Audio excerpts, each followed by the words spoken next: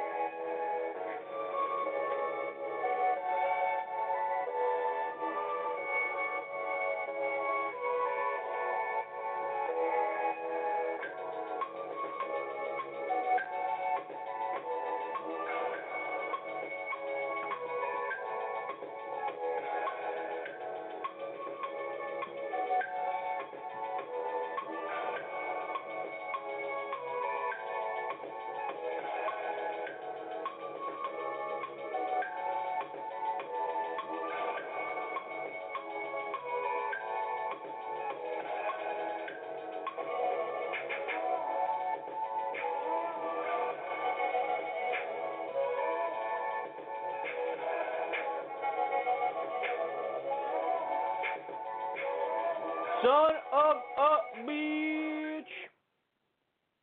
Hello, everybody. Welcome to the show. Today's show has far too much substance in it. You're going to say, goodness gracious, quit it with the substance. I'm ODing on substance. That's what's going to happen. So I got about 412 stories about America's dad, Bernie Sanders. We'll get to those. I'm going to lead with all of them because Bernie is just that special. We also have a story about a U.S. congressman who committed war crimes and is offended that you might think there should be justice for those war crimes. So that's a really important story. It should be a much bigger story than it is.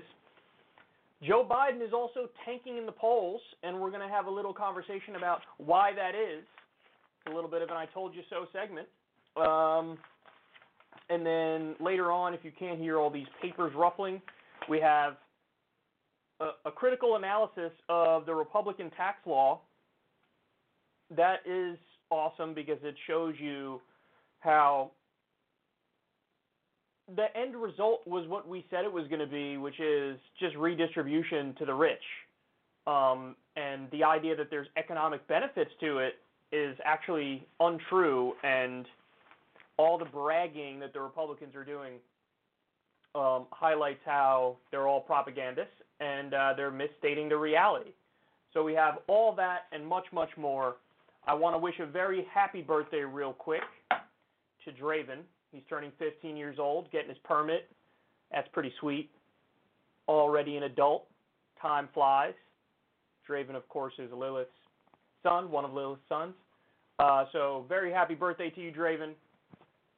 Enjoy the art of driving now. Oh, man. I remember those days. I think I've parallel parked once in my entire life, and that parallel parking was for the driver's test. And then outside of that, I've never parallel parked. So, very happy birthday, Draven, and let me know how you feel about parallel parking when you have to do it. All right, let's jump into it. Bernie Sanders talks at Move On. Let me pull up that clip for everybody, and I'll give you a little introing tin, and we're off. So Bernie Sanders spoke at MoveOn.org, and the idea behind the speech is to tell everybody one big idea that you have. And, Bernie could have went in a number of directions for this speech. There are a lot of big ideas that he has, relatively speaking, for the U.S. political system.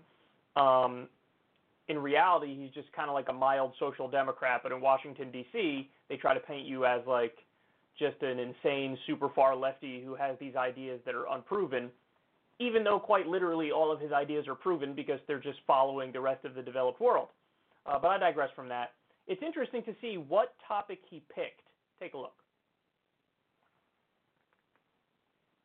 All of you know there are many enormously important issues, including the need for Medicare for all, forgiving student debt and making public colleges and universities tuition-free, raising the minimum wage, criminal justice reform, immigration reform, and addressing the global crisis of climate change, among other issues. But there is one issue out there that does not get the attention that it deserves, a very big idea, and that is the need to stop endless wars and to bring the world together to find diplomatic solutions to international conflict.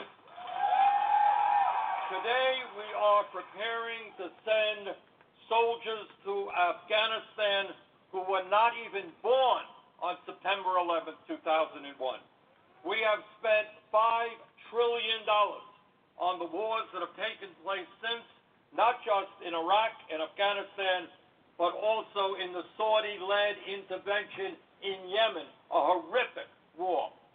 And now we have some of the same people that got us into the war in Iraq trying to start a military conflict with Iran. We have got to stop endless wars. We have got to cut military spending. Now, recently I have been attacked because of my opposition to unnecessary wars. I make no apologies as a young man for opposing the war in Vietnam. I make no apologies as a congressman for doing everything that I could to prevent the disastrous war in Iraq. And I am proud right now to have led the effort to get the United States out of an unauthorized, unconstitutional war in Yemen. And let me be absolutely clear, with the Trump administration proposing to send 10,000 troops to confront Iran, I will do everything in my power to stop a war with Iran. It is time to bring our troops home from Afghanistan and Iraq. It is time for Congress to assert its constitutional prerogative and repeal the 2001 and 2002 authorizations that have been used as a blank check to send U.S. troops into harm's way. But it is not enough to just end military interventions. It is time to end the entire policy of endless wars. Using war and militarism as the first and only foreign policy tool has undermined the United States' moral authority, caused allies to question our ability to lead, drained our treasury, and corroded our own democracy. When we end endless wars, we can finally begin to ask ourselves, how do we move toward a global community in which people have decent jobs, adequate food, clean water, education, healthcare, and the housing that they need? That's awesome. That's awesome. Now, when you ask Bernie, one of the things he says is, okay, here's a screw-up we had in 2016. We didn't focus enough on the issue of foreign policy, and we should have focused more on foreign policy. And he almost seemed like a little hesitant to argue with Hillary Clinton on her grounds and on her terms because, remember, Hillary was Secretary of State, so the media just kept like repeatedly fawning over her prowess on foreign policy issues. But of course, what they don't tell you is that she has a lot of experience because she got every major decision wrong. She pushed for regime change in Libya. She obviously voted for the Iraq War. She's flat out a hawk. She's a hawk. And even though she's been in that game for a long time, that doesn't mean she's correct. That's not a substitute for accuracy. So I think that perhaps he was a little bit squeamish when he shouldn't have been, and he could have attacked her on that issue, and he could have made it a bigger issue. And it appears like he definitely learned his lesson from 2016. And he's like, yeah, no, forget it. I'm going to go all out on the non-interventionism in this election. And I think that's going to help. And I think that's going to be a good thing. And remember, this was a speech where you're supposed to talk about one big idea. He chose this over all other issues. That's huge, man. And it's also intelligent because you can link two really important issues together in one fell swoop. And that, of course, is, hey, if we stop doing all these stupid, offensive regime change wars, well, then what we could do is take that money and invest here at home and do, for example, a giant infrastructure deal where we can move down the path of renewable and green technology, and we could do a Green New Deal where we create millions of jobs and we rebuild our infrastructure, and everybody wins. Everybody wins because we change our infrastructure from a grade of D+, which is what it currently is. Let's make that an A. Let's do a giant investment here. There's a jobs program attached where you get millions of good-paying jobs. And also, we now become moral again, and we're not doing offensive wars anymore. This is wonderful. It's great. And I think it resonates. I think that one of the reasons why Trump won, there are many reasons why he won, and we don't need to go into all the factors right now, but he did, at least half the time, make non-interventionist arguments. And the peace candidate, or the perceived peace candidate, historically does well. So, and remember, going back, like, for example, even though Obama wasn't against the Afghanistan war, he was against the Iraq war, and so he was able to use that argument against John McCain in 2008, and, you know, that's a potent argument. That's a powerful argument. He wasn't non-interventionist enough when he ran, but he was enough to get elected. Like, it is an argument that resonates. It's hard to make the case of let's go bomb more places, let's go invade more places. It's another thing if you just don't touch the issue at all and you're like hands off, but you just kind of let the wars continue. That it's possible to get by doing that argument when you campaign by not saying anything, basically. But certainly, if you're forced to make an argument, if you make the argument of let's stop bombing places and invading places, that's going to resonate more. People forget that even George W. Bush, when he ran, and he beat Al Gore, even though Al Gore won the popular vote, he argued he was a compassionate conservative. And he said, we're not going to do nation building. And then, of course, the exact opposite happened. He was a neoconservative, and he did endless wars. But point is, it's politically dumb to think like, oh, if I make the case for hawkishness, it's going to help me. And now Bernie seems to get that lesson. He never made the case for hawkishness. He was always at least mildly non-interventionist. But now he's like putting it front and center. And he's saying, no, I'm going to plant a flag here. And also, you got to give props to Tulsi Gabbard, because Tulsi Gabbard, you know, I don't know exactly what went on in Bernie's head. I don't know what confluence of factors led him to make this decision to put this issue front and center. But, you know, Tulsi's been out there for the longest time since she launched her campaign, and that is like her main issue. That's not saying she doesn't care about the other issues. She does. But it's clear that when you prioritize, this is number one to her, for sure. And she's gone out and she's been smeared relentlessly for it. Now, I don't know if Bernie sees the Tulsi arguments and goes, yeah, you know, I'm going to, okay, she moved me a little bit in the direction of, you know, making the arguments. I don't know if that's what happened, but either way, I support where they are now. And it's also wonderful that now you have two really strong non-interventionist voices. And make the point, make them defend their shitty beliefs. Could you imagine Bernie Sanders on stage with Donald Trump and Bernie Sanders calling him out on arming Saudi Arabia repeatedly as they committed genocide in Yemen? Can you imagine Bernie calling out Trump to his face on his escalation with Iran? I mean, it would be, there is no response. He wouldn't have a response. He has to say, oh, you're crazy, Bernie. You're crazy by always focusing on policy substance and being correct. I have to tell you, believe me. So, it's good news. There's nothing else to say about this other than this is smart politics, this is smart policy, and this is what people love about Bernie Sanders. And I think this is where his heart of hearts is as well.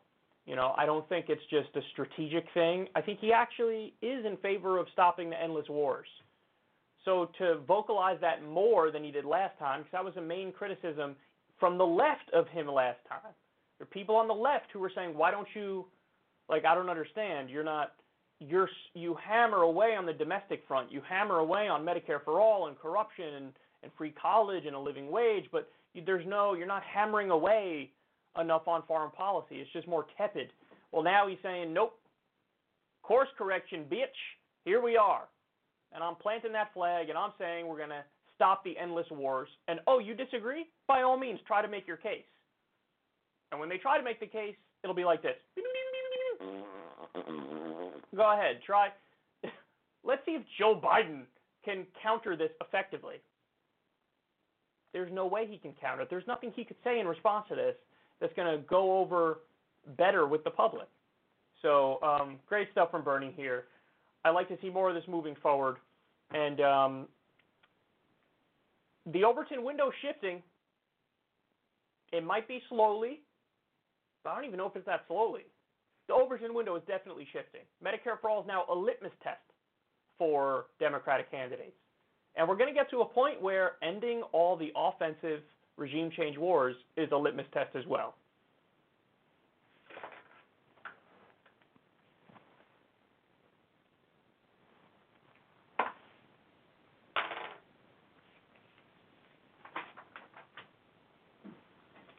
All right, now let's go to our buddy Cenk. Spoke to Bernie. And y'all are going to like this. So Cenk Uygur of TYT asked Bernie Sanders how he would go about getting Medicare for All passed. So it's one thing to say, yes, I'm in favor of it. Nobody doubts whether or not Bernie Sanders is in favor of Medicare for All. He obviously is. But then the question is, okay, well, how do we get from point A to point B? Because it's not enough to just be for it. You have to know how to make it as likely as possible that we actually get it implemented. Let's see his answer here, and then we'll break it down. Let's say you're President Sanders, you got inaugurated and you're in office, and you push for Medicare for All. You've said you're going to, and I think one of your strengths is that people believe you when you say you're going to push for Medicare for All. But let's say Democratic senators, put aside Republicans for now, Joe Manchin, Michael Bennet, whoever they might be, say no. What do you do? Look, what I have said a million times is that real change does not emanate from Washington, D.C., or in fact from the president. It emanates from the people. And the role that I will be playing as President of the United States is not just sitting in the Oval Office. I will go to West Virginia, which is one of the poorest, most desperate states in this country, and I will rally the people of West Virginia. And I will go all over this country to demand that members of Congress and members of the Senate do what needs to be done. And that is to pass a Medicare for All single-payer program and to have the guts to take on the power of the drug companies who are ripping us off every day and the insurance companies. So the strategy of this president, of a President Bernie Sanders, which may be unique in American history, is to get out of the Oval Office and go to the people and make it clear that we cannot tolerate a government which is owned and controlled by big money interests, and that the only way we make real change is when millions of people stand up and fight back. That's the president that I would be. So if one of those senators or congresspeople is taking money from pharmaceutical companies, health insurance companies, and standing in the way of getting health care coverage for every American, you would pressure them and you would point out that systematic corruption? More than pressure them. They would see me in their home states. Look, we are the only major country that doesn't guarantee health care to all. We're spending twice as much per capita on health care. It's got to change. 30,000 people a year die because they don't go to the doctor when they should. So if your question is, will I go to West Virginia? Will I go to Colorado? Will I go to any other state and rally the people of those states put pressure on the United States Senate? Yeah, I will. Oh my God, he gets it. He gets it. He's not just saying, yeah, philosophically, theoretically, in principle, I agree to Medicare for all. He's saying, yeah, I believe in it, and I believe in it so much, I will quite literally go do rallies in the states of Democrats who are standing in the way and who are not getting on board. I will go to West Virginia. I will rally in West Virginia. And I will tell the people, we are fighting for a Medicare for all system, and your Democratic senator is not in favor of it. How about you make them be in favor of it? That's it. He gets it. This is the way to make them do the bidding of the people, to make them actually do their job of representing the people. This is the way. There's another slight piece of the equation which he didn't say here, but I think he probably knows it, which is it's carrots and sticks. You can also help out the people who say, you know what? I'm going to vote yes. I'm going to vote for Medicare for all. And listen, man, this is like the real nitty-gritty of politics. How do you get stuff done? And sometimes you got to be kind of Machiavellian in the process of doing it. So if that means even somebody who otherwise you and I would hate, guys, if the trade-off is from Bernie Sanders, hey, listen, Joe Manchin, I was just elected president. I have whatever the approval rating might be at the time, 60%. Usually new presidents, it's through the roof, their approval rating.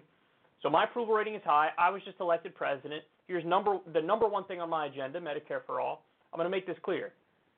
If you vote for it, you will have my support, you will have my backing, and I will campaign for your reelection with you. Forget all the other, okay, you cast a bunch of horrible votes in your career, Wall Street deregulation, the list goes on and on. If you do the right thing on Medicare for all, you have my support. If you don't do the right thing, kiss your political career goodbye. My approval rating is what, 60%? What's yours?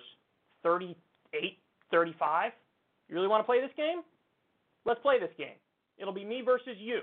I will actively support a primary opponent against you if you vote against Medicare for all. But if you do the right thing, there are perks. There are benefits. Now, you're not supposed to say that. You're not allowed to say that. But this is the way the real world works, is that they're going to respond to pressure, but it's not just, you don't just get them through, here's the negative pressure I'm putting on you. You have to offer them also, but if you do the right thing, then there are positives to it. Now, again, you're not allowed to say that out loud, but this is the way politics actually functions. So make their life a living hell if they vote no. If they vote yes, make their life wonderful. And this is the only way to get it done, because I got news for everybody. There is no, like the idea that in Washington, D.C., they're all well-meaning people who just have philosophical differences and policy substance differences. You'd have to be so naive to believe that cesspool of rank corruption is just, but the honorable gentleman disagrees with me from West Virginia. No, it's not like that. They don't have the number of actual ideologues are few and far between. It's mostly people who are just kind of going with the winds, and they're massively influenced by the Wall Street money, by the big pharma money, by for-profit health insurance company money, and there's groupthink that goes on, and how would we pay for it if we did Medicare for all? And they just kind of adopt the lazy-ass talking point arguments that oversaturate D.C. So given that that's the case, yes, the only way to actually get this stuff implemented is not through just rational argumentation. That's what works on the public. The public goes, oh, okay, I see, Medicare for all makes sense. You made the point, it's logical, yada, yada. But you have to do it through pressure. You have to do it through, there are consequences if you're not in favor of it, there are benefits if you are in favor of it, so we're going to get this done. We're going to get this through, whether or not you like it. And one of the most important aspects of that is what he just laid out right there, which is, no, I will make your own state despise you and hate you and view you as what you are, a corrupt sellout goon if you don't do the right thing.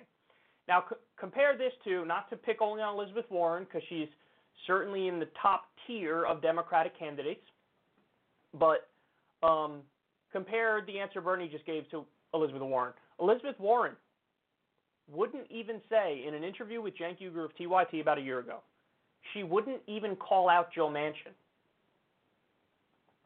Cenk threw a softball right down the center of the plate, and she's like, I love Joe Manchin. Oh, God damn it. Oh, God damn it. So you think she's going to apply that pressure that's absolutely necessary? No. She's a wonk, and she's really good on tax policy and Wall Street policy. That's her wheelhouse. But does she know how to leverage the power of the people and play politics to actually get the end goal implemented? No. Not even close. Bernie's indicating here that he does know. So that's so important. The answer he gave here is so important. And I need everybody to understand just how important that is.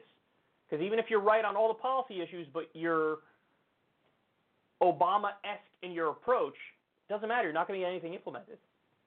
So what that means is Obama had a true belief in compromise and negotiation, and oh my God, I could just get them to agree with me if I talk to them long enough. No. So if you have that philosophy, it ain't going to go anywhere. Bernie's philosophy of, I'm going to make this tangible, bitch, that's the only thing that's going to work. So, Bernie 2020, baby. Bernie 2020.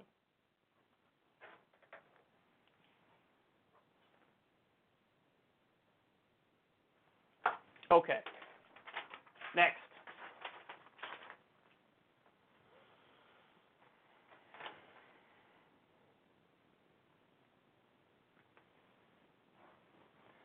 So Bernie Sanders has been campaigning all around the country, really working hard, outworking all the other candidates.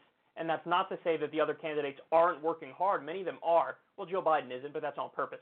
And it's actually smart strategy on his part because nobody likes him when they hear him talk more and more and more.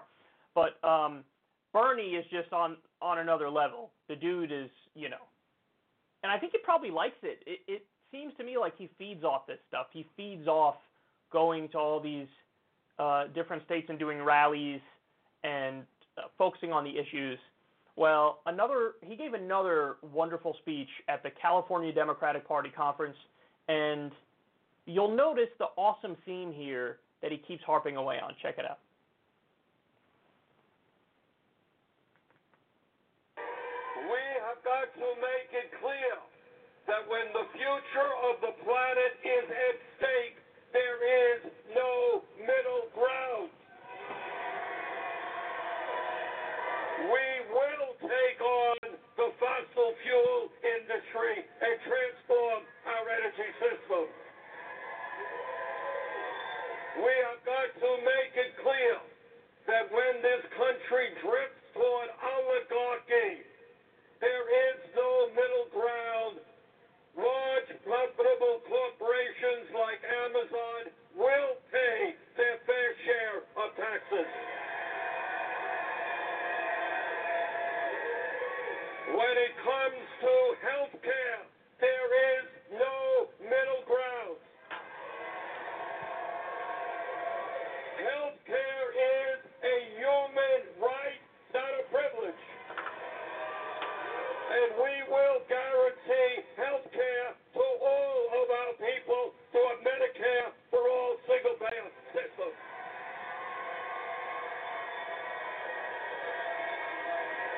When it comes to abortion, there is no middle ground. A woman has the right to control her own life, not the government.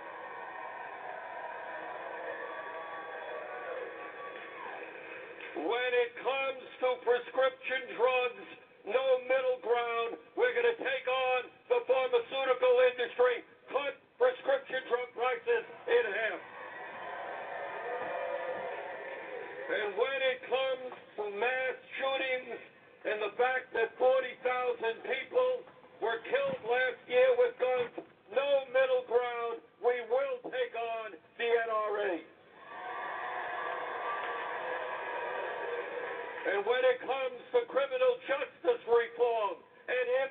immigration reform. No middle ground. We will take on the prison industrial complex. We will take on racism at the border. And when it comes to foreign policy, no middle ground. We will finally put an end to a bloated military budget and end endless wars. That's not even the whole segment. He kept coming back to it. No middle ground. There's no middle ground on this. There's no middle ground on this. There's no middle ground on this. And he kept ringing off issues. Now, I even have some slight disagreements with some of those issues where he says, there's no middle ground on this. But that's irrelevant. The main point here is that's a winning strategy. Because what you're doing is you're drawing a line in the sand. And you're saying, no, this is a new era. And in this new era, we actually have people on the left that believe in stuff. And they're going to fight for stuff. And they're not going to compromise away on something as crucial as climate change. Like, what do you mean? What do you mean? What's the middle ground? The middle ground is, we don't do enough and we still end up going extinct down the road and we end up destroying coastal cities because sea levels rise and we end up having another refugee crisis because people have to flee certain areas and we end up having wars over water, which is one of the things that's predicted from scientists as a result of the impact of climate change. We have people emptying out of the Middle East because it becomes too hot for human beings to live. So there are no, like on the issue of healthcare, for example, what do you mean? Middle ground. What does that mean? What do you mean a middle ground? Any middle ground effectively would mean we're still going to have some people who are not covered, don't have insurance. And therefore, as a result of that, there will be people who still die because they don't get health care. Anywhere from 30 to 45,000 a year are already like that in the U.S. Any kind of milquetoast, neoliberal, Obamacare-ish approach, that's not a middle ground. You're just wrong. You're just wrong, and your policies, quite literally, are deadly. So you mean a middle ground? And listen, he's drawing a stark contrast between himself and pretty much all the other candidates, almost all the other candidates, certainly the Joe Bidens.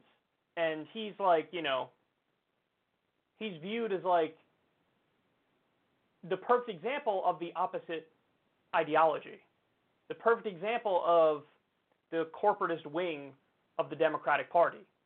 And this is him drawing a line in the sand and saying, okay, let's have this debate. Let's have this discussion. I'm not going to back down. I'm not going to shy away. I'm not going to fight this on your terms. I'm going to tell you what the reality is. There is no middle ground on this, and this. Please, by all means, disagree. I dare you. Go for it. Go for it. Let's see what happens. Now, again, substantively, there are little areas where I'm like, I don't know about that one, Bernie. I think there are literally, middle ground approaches on some of them. For example, on guns, saying there's no middle ground approach would mean what? Well, the furthest left position is, keep it real, just getting rid of guns. And in the U.S., that's not going to happen, nor I don't even believe in that. I don't even agree with that. I think that we can have more regulation. We can have universal background checks. We can have testing in order to purchase guns. We can regulate the kind of guns that are allowed on the market for sure, but I don't agree with getting rid of all of them. I don't think Bernie does either, but the framing of no middle ground on that issue brings to mind that. Brings to mind like, oh, Bernie wants to ban guns. Again, and he doesn't believe in that, but it's the phrasing will lead people to think that's what he means. On abortion, like Roe versus Wade is quite literally a middle ground. And we all support Roe versus Wade, but there is room for some slight regulation when it goes later on in the pregnancy. And I'm okay with that. I like that. So when you say no middle ground, it gives people the perception of like, well, what does he want?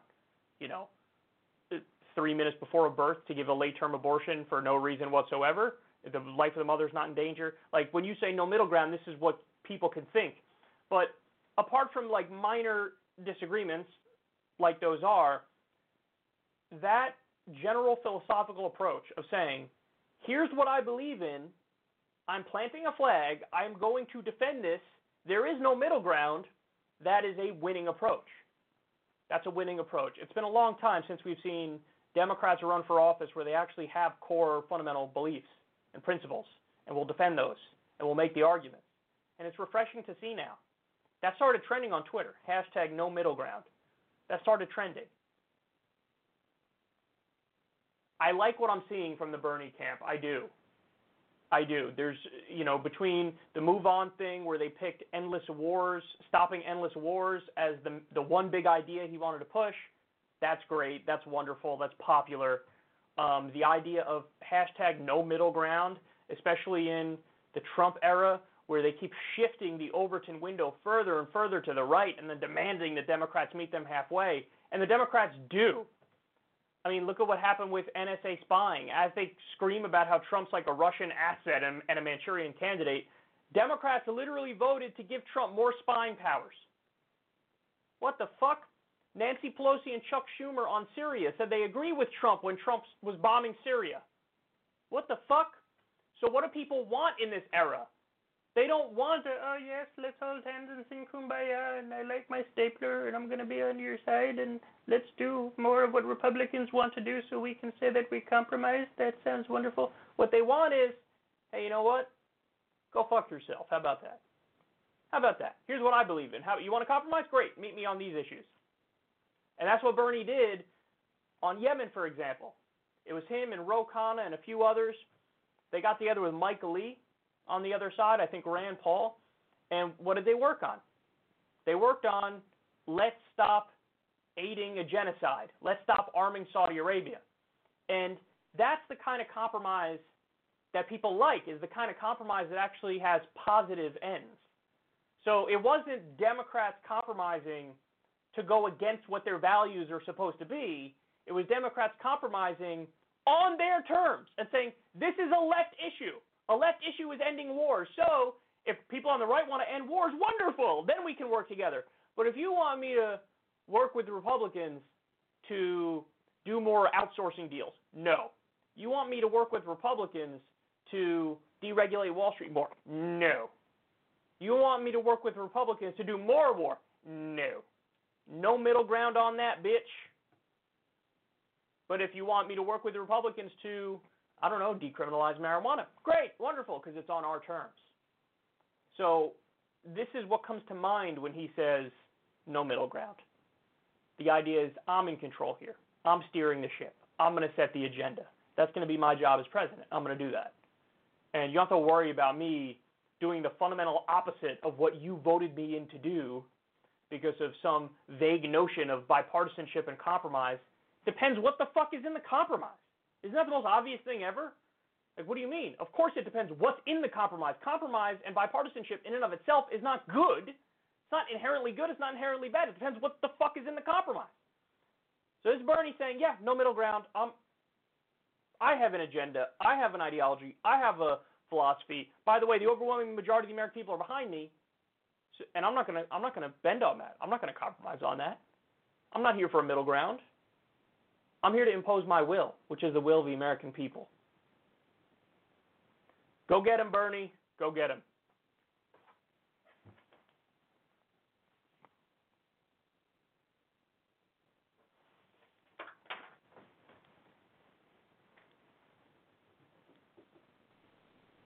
Okay.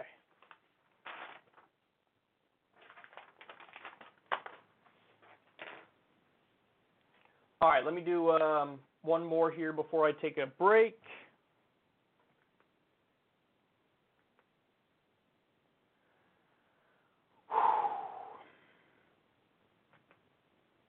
It's one more with Cenk and Bernie. Here we go. So Cenk Uygur asked Bernie Sanders about party unity, and his answer was somewhat questionable. But the New York Times had a very interesting story about how some Democratic donors are going to dinners to work to make sure that you lose. Now, those are Democratic donors, not Republican donors. And now even more controversy, and this is not me, it's the New York Times. They sent Nancy Pelosi, Chuck Schumer, Pete Buttigieg, and Terry McAuliffe were at some of those dinners. Does that put a lie to party unity? Well, let the individuals you name speak for themselves. But, two things. I think we are going to win the Democratic primary. And I think at the end of the day, we will have the support of Democrats across the board. They may not be the Democratic establishment, and the big money donors may not be excited about a Bernie Sanders presidency. But I hope and believe they will be far more supportive of me than they would be of seeing Donald Trump get reelected.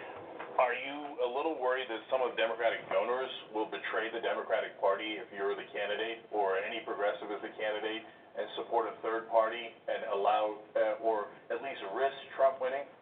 Cenk, at this unbelievably dangerous moment in American history, I have a hard time believing that anybody with any sense at all would do anything to see that Trump remains in the White House. Because if he does, democracy itself is being threatened.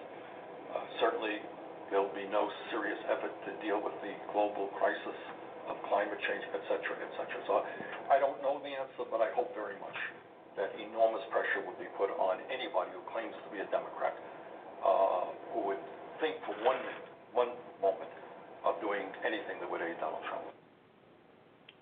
That is a little bit naive. It is. So here's where he's right. The overwhelming majority of the people, of Democratic voters, will go, yeah, Bernie. Even the ones who are not so hot on him right now, even the overwhelming majority of the Hillary voters from 2016, they would go, I mean, of course, what's the question? Yes, Bernie over Donald Trump all day long, of course. But here's what he's missing. There's a giant difference from the voters, the people, and the establishment, the elites. And that's where I think it gets cloudy in his mind. He thinks like, well, obviously, what do you mean? Nobody's going to go out of their way to help Donald Trump get elected because they don't like me? You crazy? They're not going to do that. The people aren't going to do that. 90% of Democrats are going to go, yep, okay, even if I didn't want Bernie, he won the primary, that's it. We're voting for him, no questions, that's it. But you think the donors, Democratic donors, even hardcore Democratic donors, you think they're going to fall in line behind Bernie Sanders? No, they're not going to do it. I guarantee you they're not going to do it. And I think what Cenk is getting at is there were a few stories a month or so ago about how the breakfast cereal Hickenlooper, who has an approval rating of, I think it might literally be 0% or 0% support in the Democratic primary, at best 1%, he was saying like, no, I'll run third party because Bernie Sanders, his argument is, Bernie Sanders, if he's the nominee, that'll help Donald Trump get elected. No, it won't. That's the best chance of beating Donald Trump.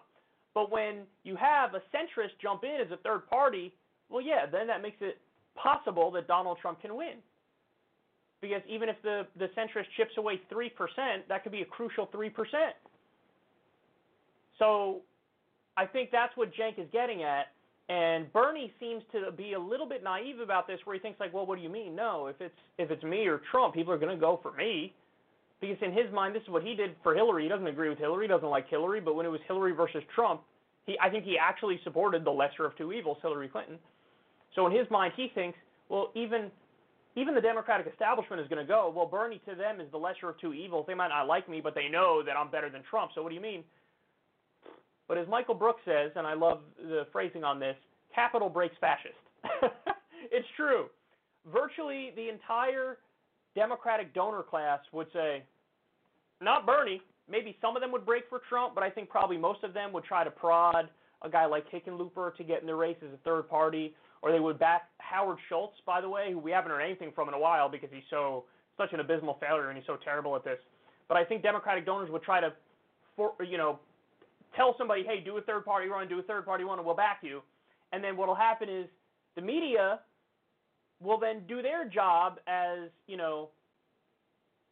sycophants to power and influence and money, and they'll act like, oh, but yeah, no, of course, hey man, listen, they'll concern troll, but really what this is them propping up the people they want to prop up. So what they'll say is, I don't think Bernie can win against Trump, but hey, at least there's a third option, and that third option of fucking Hickenlooper or Schultz or that, I mean, hey, they might have a chance in this election, don't you think? And the media will push out this narrative endlessly. Bernie can't win, Bernie can't win, Bernie can't win. Look at Hickenlooper or Schultz or whoever it may be that's running third party. Look at them, they're viable. And then that is how you have the nightmare scenario of basically the establishment doing everything it can to destroy Bernie Sanders and help anybody else, whether it inadvertently helps Trump or whether it helps the third-party candidate. That's what they're going to do. That's what I think will happen. So, Bernie, you're right that the people, the voters, will largely break for you. 90% will break for you. Because I've seen it myself on Twitter, people who are hardcore Hillary stans, but they'll say, like, okay, but if Bernie wins, yeah, I'll vote for Bernie in the general, of course. But, again, there's a difference between the people, the voters, and the Democratic establishment. The Democratic elites, the donors, most of them, I think, will under no circumstances support you because you threaten their money. You do. You threaten their money. The Democratic strategist class, even the Nancy Pelosi's and the Chuck Schumers, I think they'll be ambivalent. I think they'll kind of try to stay out of the race and not say anything in a similar way to how, remember what Paul Ryan did with Trump, where he was just like fucking hiding for the entire general election, and every time they'd ask him a question, he'd be like, what? Who's Trump? I don't even know who that is, y'all. What does that even mean? What is that? I don't even know. What? What are you saying? New phone, who this? I think that Nancy Pelosi and Chuck Schumer will do a similar thing. So, establishment, corporatist Democratic politicians, I think many of them will not go for Bernie, and I think the Democratic donors, the majority of them won't go for Bernie. So he's a little naive in that sense, man. He really is. Now, but the reaction to that, I think, is crucially important. I think it's crucially important because I think there's a way, obviously, that Bernie, using the bully pulpit as the nominee, can destroy all that. Can, like, step on that argument and just fucking, like, what do you mean? You guys are being ridiculous. And I hope he finds it in him to give the proper response. And the proper response is really like a fuck you right back. And it's not like walking on eggshells or kowtowing to their shitty fucking snowflake feelings. The response is, I'm what you got, I'm the best way of winning, and I guarantee you my argument is more potent, and we're going to get Medicare for all, we're going to get free college, we're going to get a living wage, we're going to end the wars. And if you don't like it, I don't give a fuck. I'm where it's at. So if he responds in a way where he kind of slaps them aside and mocks them, then he wins, of course. Because remember, what happened with Trump? Trump did the same shit when the Republican establishment was, I don't know, oh my God, he like does mean tweets and stuff. He's like, all right, bitch, here's another mean tweet. How you like them apples? And then what did they do? They ran Evan McMuffin. And he was like, oh, yes, I'm a very serious person. I'm polling at 1%, yes. And Trump was just mocking him, laughing at him and all that. So Bernie's got to respond in a similar way when the Democratic establishment comes for him because ultimately they are a paper tiger. Because like I said, the people are going to be with Bernie. So, but treat them like the paper tiger they are, Bernie. He's a nice guy on a personal level and he wants to be cordial. And that's part of the problem. Is you got to throw around your weight sometimes and you got to call them out because guess what? They've been undermining you at every turn. So don't just sit there and fucking take it. Fire back. Nancy Pelosi and Chuck Schumer, totally viable targets. Go for it.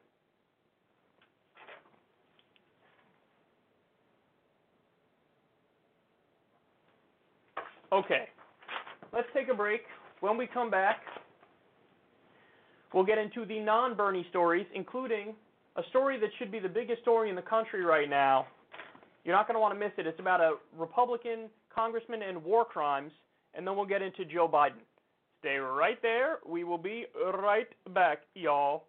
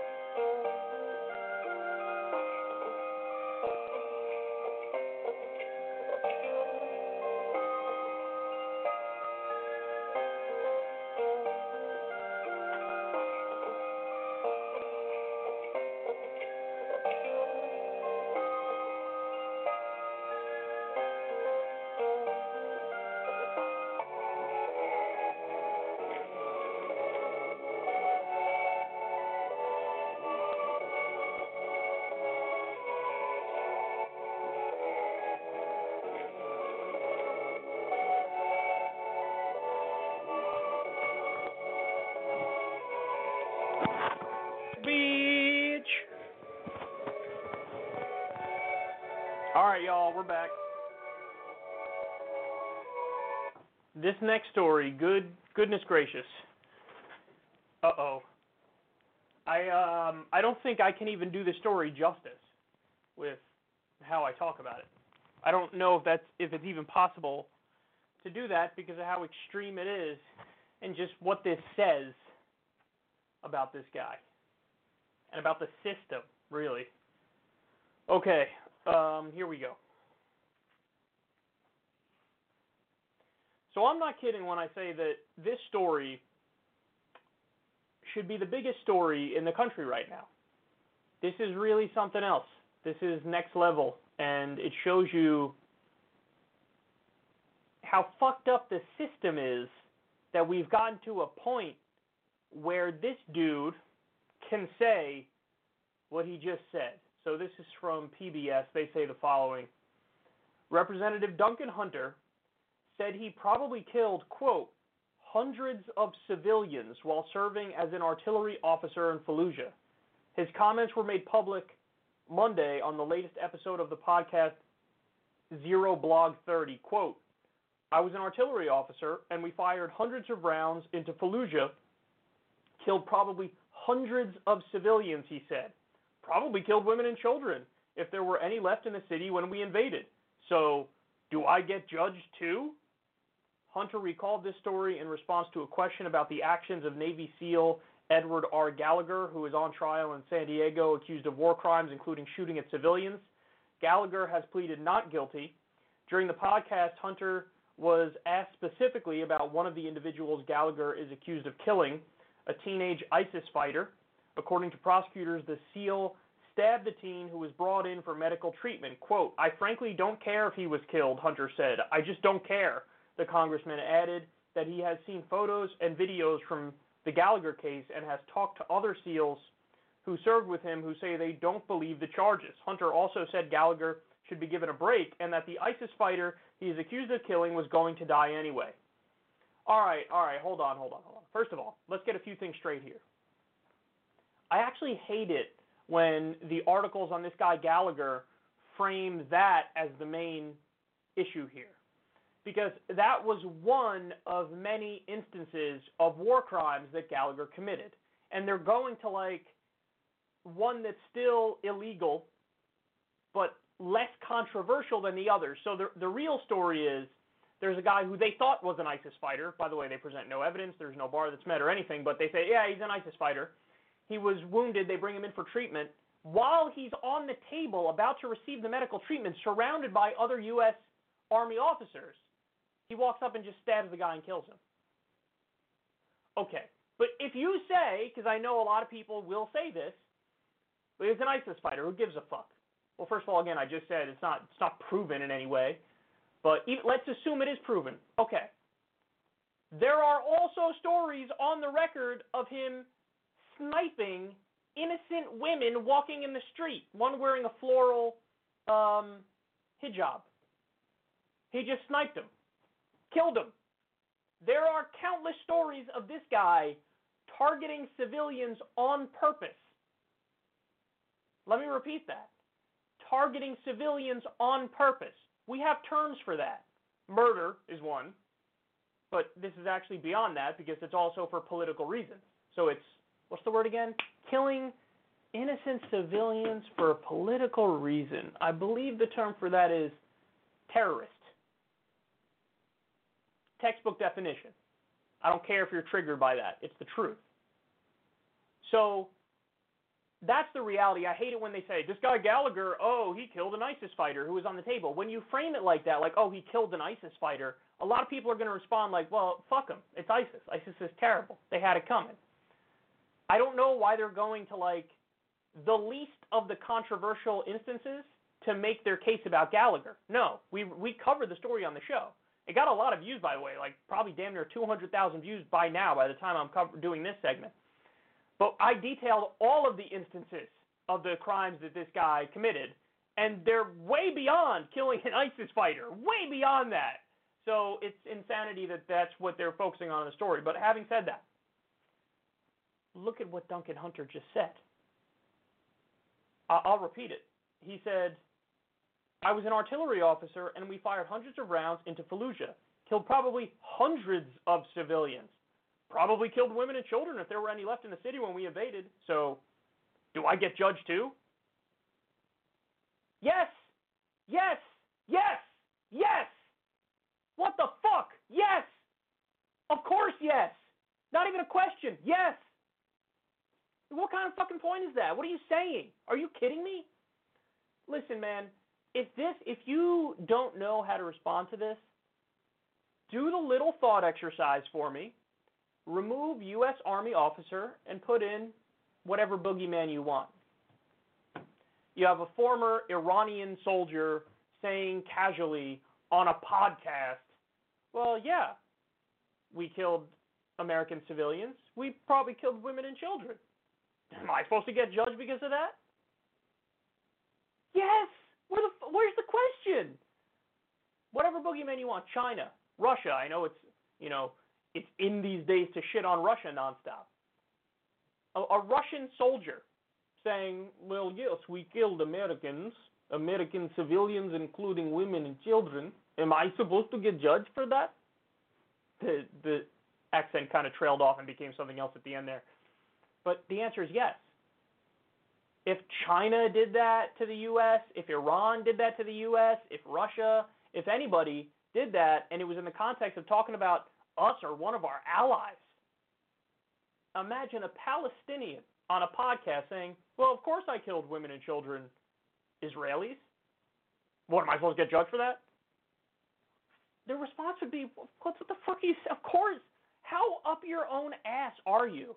How brainwashed and deluded into the cult of American exceptionalism are you? Where you uttered that sentence, it didn't stop yourself immediately to think about how insane you sound. Of course you should be judged. That's what justice is. By the way, this is the party that screams about, we believe in law and order. Yes, law and order. Law and order. Donald Trump said that repeatedly in his speech at, the GOP conference, the convention. We believe in law and order. Tremendous belief, I have to tell you. Well, here you have a guy who's like, yeah, I killed civilians. So? What do you mean so? That violates U.S. law. That violates international law. That violates the Geneva Convention. That violates the Nuremberg Tribunal. Okay, what I'm trying to impress upon all of you is, if you kind of like move away from the brainwashing that we all got when we were growing up, this is like damn near close to Nazi shit. Now, I don't say that lightly, and if you're familiar with this show, you know I very rarely, if ever, make comparisons to literal Nazis. Why? Because I think it has to be a fucking pretty clear-cut case before you make a comparison like that, because those guys are the worst of the worst. Well, here, I'm more than comfortable saying it. He's literally saying, yeah, I killed hundreds of civilians, including women and children. What? Am I supposed to get judged by that? Yes. And by the way, let's be clear. There is a giant heaping dose of flat-out racism in this, too. How? Because in his mind, he's like, well, what do you mean? They're just fucking dirty Arabs. They're just dirty brown Iraqis. Who gives a fuck about them? Who cares? It's not like they count equally to like a good American white family. That is implicit in his comments. If you don't think that's implicit in his comments, you're just, I don't even know how to respond to you because you're silly. You're a ridiculous human being. But there is a heaping dose of that. He's swimming in bigotry with this comment. Because he really doesn't, like, what he thinks they're less than. How else can you bring yourself to say, yeah, I probably killed hundreds of civilians, including women and children? Am I supposed to get judged? Yes! Yes! You're not just supposed to get judged in the court of public opinion. You're supposed to get judged literally in a courtroom and go to prison. He's saying, yeah, I killed civilians. What? Who cares? Well, I care, and people should care, because this is how we want to think of ourselves, guys. And to be clear, now you see, why the left is so critical and why libertarians are so critical of this idea of like us as a moral arbiter or us as world police. Are you fucking kidding me? With guys like this?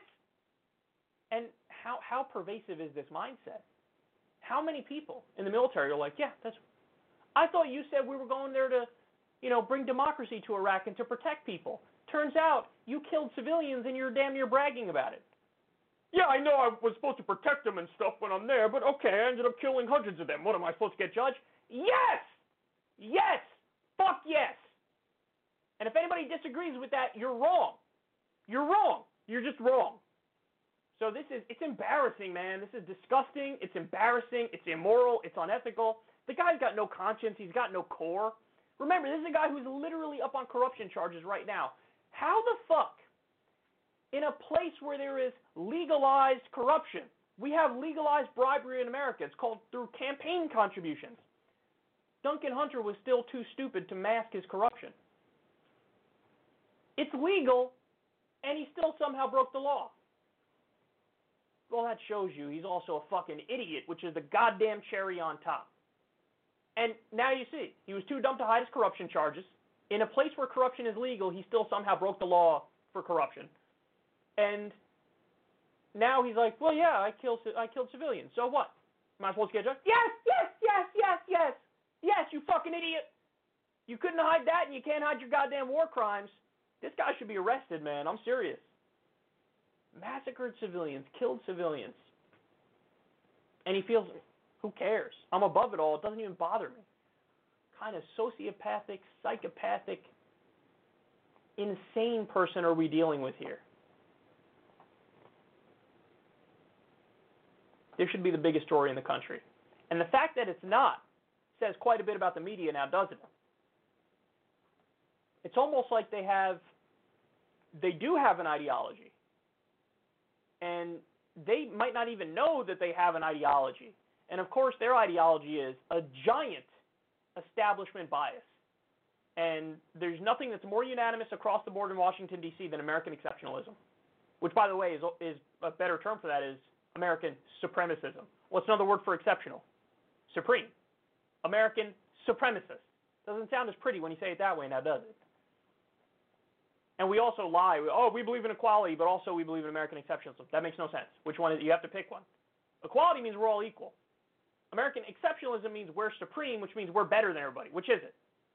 Well, the media believes in American supremacism. It's an implicit bias of the people that they hire and the people that rise through the ranks. And that's why this story is getting no play. Because they all think, well, what do you mean? It's different when we do it. I mean, hello? We are us. Yes, we're us. The gloriousness of us. Yes, so glorious. We're us. So they actually think, that's how stupid they are. They don't even know how to do basic intellectual exercises of like, well, what if somebody did this to us? What if they don't care about it? No, we're above it. It doesn't count. When we do it, it doesn't count. We can kill civilians all we want, and it's fine. It reminds me of the old Bill Maher joke. George W. Bush is going to bring freedom and democracy to the people of Iraq if he has to kill every last one of them. That's what this is. Like, it doesn't matter. What the fuck? We killed, yeah, sure, he killed civilians. Who cares? Get over it. He meant well. That's literally what they believe. Like, oh, he meant well, so who cares? How is that ever meaning well? I killed women and children, whatever, hundreds of them. Am I supposed to get judged? How is that meaning well at all? It's not. He meant well, so I don't know, he gets a pass. They're so blinded by their own bias that they can't see straight. And that's why this story is getting no play, and you have to come here to hear about it.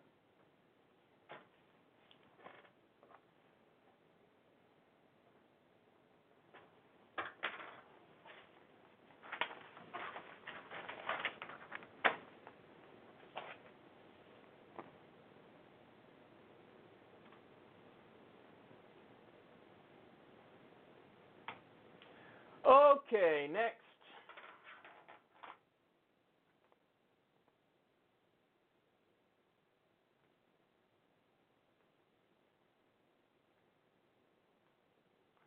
All right. Now it is time to destroy Joe Biden. So this should be fun. So Joe Biden is beginning to tank in the polls. He's lost at least 10 points from his peak, and it's only been about a month. So, first of all, yeah, I kind of told you so. I said I think he's gonna tail off, and he's really not the person that we have to fear. And my definition, by the way, was I think that by the time the first contest happens, which is of course the Iowa caucus, he's gonna be like third in the polling or worse. That's my guess. And we're already starting to see him come down again about 10 points from his peak, and that's a little bit of a conservative estimate too, because polls vary. But he's definitely not just in the national polls is he going down. Also, in the very important contests of Iowa and New Hampshire, polls coming out of there, he's going down. So then the question is obvious. Why is he going down?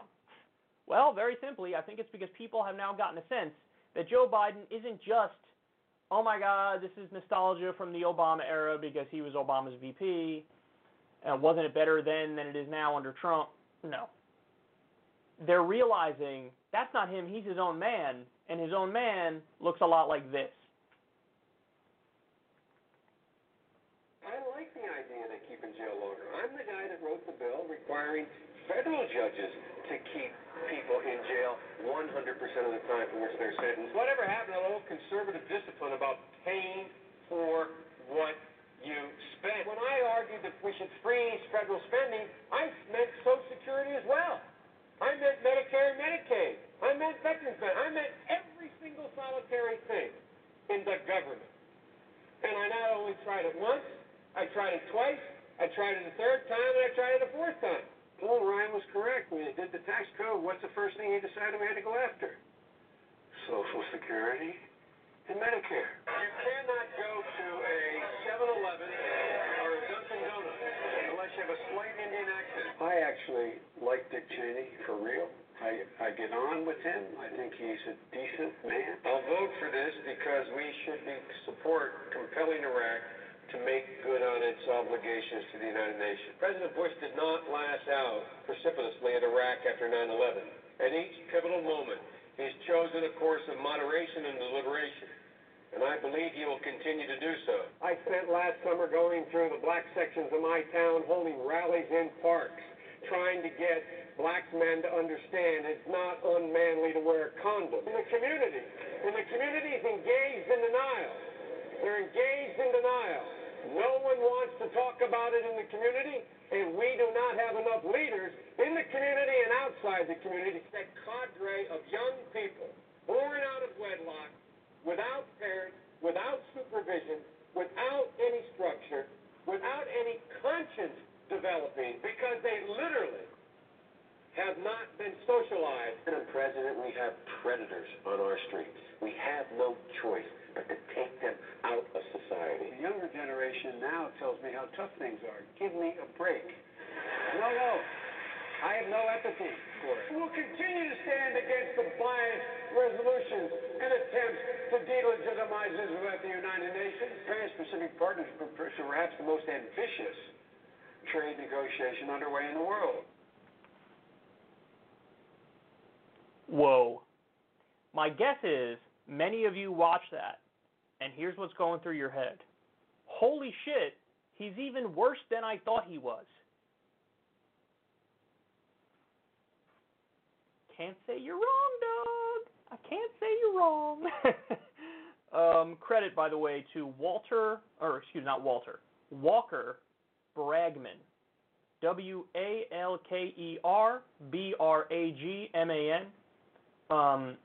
He's on Twitter, and he's who I got this video from. I'm not sure if he got it from somebody else or if he just spliced it together all himself, but either way, credit to him for putting this together. It's a really important video, and in a world that made sense. That's it. That's it, dude. What do you mean? It's over. It's done. That's it. It's over. Where's the conversation? Where's the question? Where's the debate? This guy wants to become the Democratic presidential nominee in 2020? You want to roll the dice with a character like this, a Hillary Clinton-like character like this, when we already know that's the one kind of Democrat who can lose to Donald Trump, is this kind of Democrat. A Democrat with a long history of getting stuff dead wrong and being centrist at best. I'm being kind by calling that centrist, and being a neoliberal corporatist. So, see, here's the thing. What people need to understand, anybody who's still remaining on Team Biden, what you need to understand is the criticisms of him are substantive. It's policy-based. Because I've said it before, and I'll say it again, I actually think Biden is a good debater. And he proved that time and time again, not just against Palin. I think he even performed better against Paul Ryan, where he just destroyed him like the little child that he is. So it's not like there aren't aspects to him that are half decent. There are. But you're still rolling the dice, because that intangible stuff, that ancillary stuff, it's exactly that.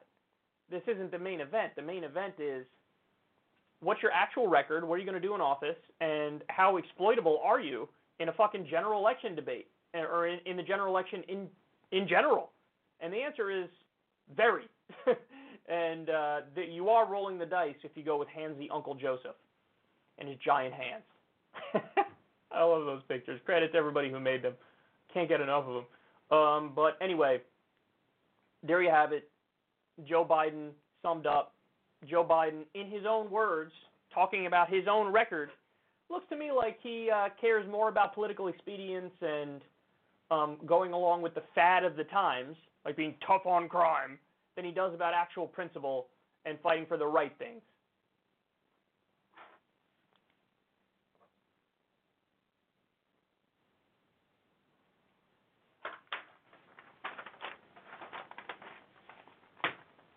Okay, let's talk about the Republican tax cut, bitch.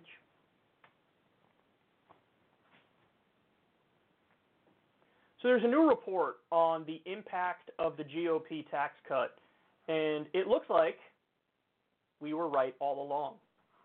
Despite lofty promises from President Donald Trump and the Republican Party, the $1.5 trillion in tax cuts that went into effect last year have done little, if anything, to raise workers' wages, boost economic growth, or spur business investment.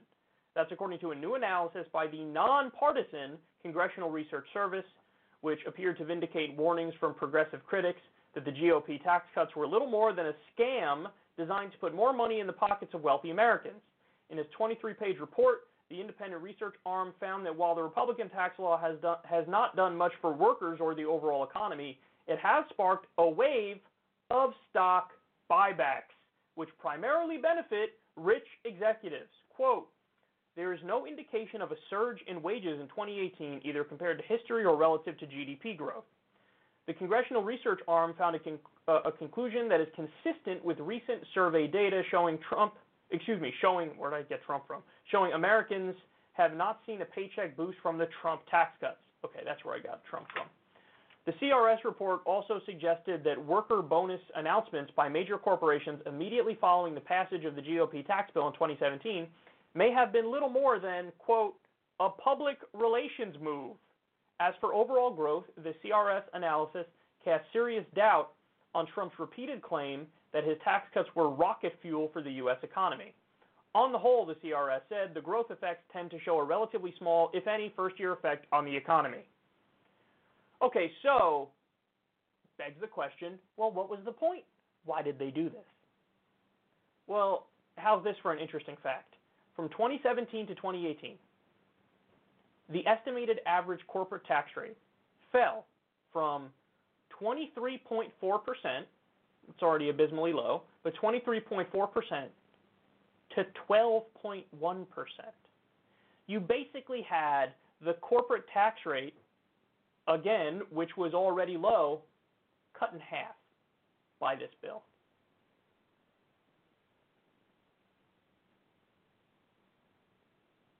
Not to mention the myriad other taxes for the rich that were slashed, in some cases eliminated.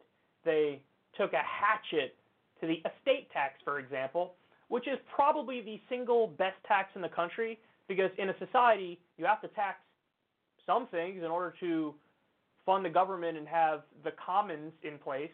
And who better to tax than rich, dead people? It's a tax that even Republicans should support. Why? Because they claim they're against, like, unnecessary welfare, and there's no worse form of welfare than handing over millions and millions, if not billions of dollars to spoiled rich kids who've done nothing in their lives at all. Somehow, welfare breeds dependence unless it's for spoiled rich kids, in which case it's earned and they deserve it, and the Republicans will defend it to the hilt. So that makes no sense, obviously, but this is what the tax law was really about. The tax law was cutting the corporate tax rate in half at a time when corporations were already paying a historically low percentage of the tax burden, and also just letting the rich run out the back door with all the money by slashing their taxes massively.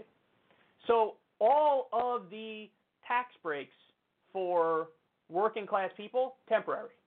All of them. All of them. All of the tax breaks for the rich and corporations, permanent. Isn't that a damning fact? That's beyond a damning fact to me. And in fact, over a decade, the Trump tax bill, the Republican tax bill, actually raises taxes on people making $70,000 a year or less. Guys, it was a giant scam is what it was. And now even the handful of arguments that they made, which had a kernel of truth in them, that has been destroyed by a nonpartisan Congressional Research Service report. So they didn't go into this with an agenda. They're not flaming lefties. If anything, I would argue that their analysis leans in a slightly more conservative direction. But they're saying, listen, they promised the moon and the stars about, oh my God, this is going to be great for workers. It hasn't been. The other thing is, they argued, and they always argue, well, what do you mean? Now you're spurring investment in the U.S. because you make it a more competitive business environment, and since you're cutting the corporate tax rate, you're going to have these companies do repatriation, which means all the money that they're stashing overseas to dodge U.S. taxes, they're going to bring that money back, and they're going to it's going to be amazing. They're going to create jobs. It's going to be wonderful. They're saying, according to this report, that has not happened. You want to know why? Because you give rich people money and you give corporations money, what are they likely to do? They're likely to just use it to pad the bottom line. That's exactly what the fuck they do. That's exactly what they do. The idea that it's like, well, thank you, I will now proceed to create an endless number of good-paying jobs, that doesn't happen. History shows that doesn't happen. So that's why there's supply-side economics, there's demand-side economics. The Republicans believe in supply-side economics. The left is supposed to believe in demand-side economics. And also, what you do is, if you give money to the people who need fucking money, that stimulates the economy. Because if you give money to if you give money to middle-class people, working-class people, they immediately use that money to, pay their bills, to go lease a new car because they can't afford one right now. They're driving an old car. Go eventually, put down money to get a mortgage on a house. When you give money to people who need the money, they're going to spend that money, and so it's going to stimulate the economy. When you give money to corporations and you give money to the rich, that money's just going to go fucking be stashed away because they're already good, they're already rich, they already have money, they're already doing well. So they're not going to it's not necessary for them to spend it right now. And they also say the main thing that's happening here, and by the way, this largely explains the giant, boom in the stock market, is they're doing stock buybacks. That's it. They're doing stock buybacks. So that is a way for them to shore up their own companies. And it gives the appearance of, what do you mean everything's great, GDP is growing, our business is booming, and it's all fucking accounting tricks, dude. Tick-tock, there's going to be a giant crash. There's going to be a colossal crash that is probably very similar to the Great Recession. I don't know what the catalyst is going to be, but there will be a crash because the fundamentals of this market are not sound at all. And every time historically where they try deregulation and tax cuts for the rich, the same thing happens. Boom-bust cycles. We're on the boom right now, but there will be a bust at some point. And it's going to be ugly. So get ready. Get ready. It was also obvious what they were doing when you pack the administration full of Goldman Sachs lackeys and Wall Street lackeys, and they're going to protect their own class interests. They're going to help each other out. They don't give a fuck about regular people, and that's crystal clear. And if it wasn't before, hopefully this puts it to rest in your mind.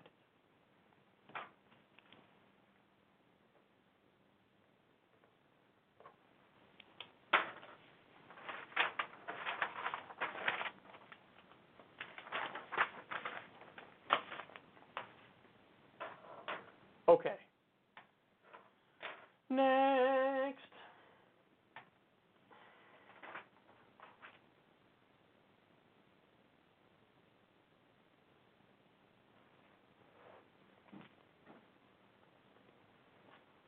So we have a new poll out on impeachment to share with everybody.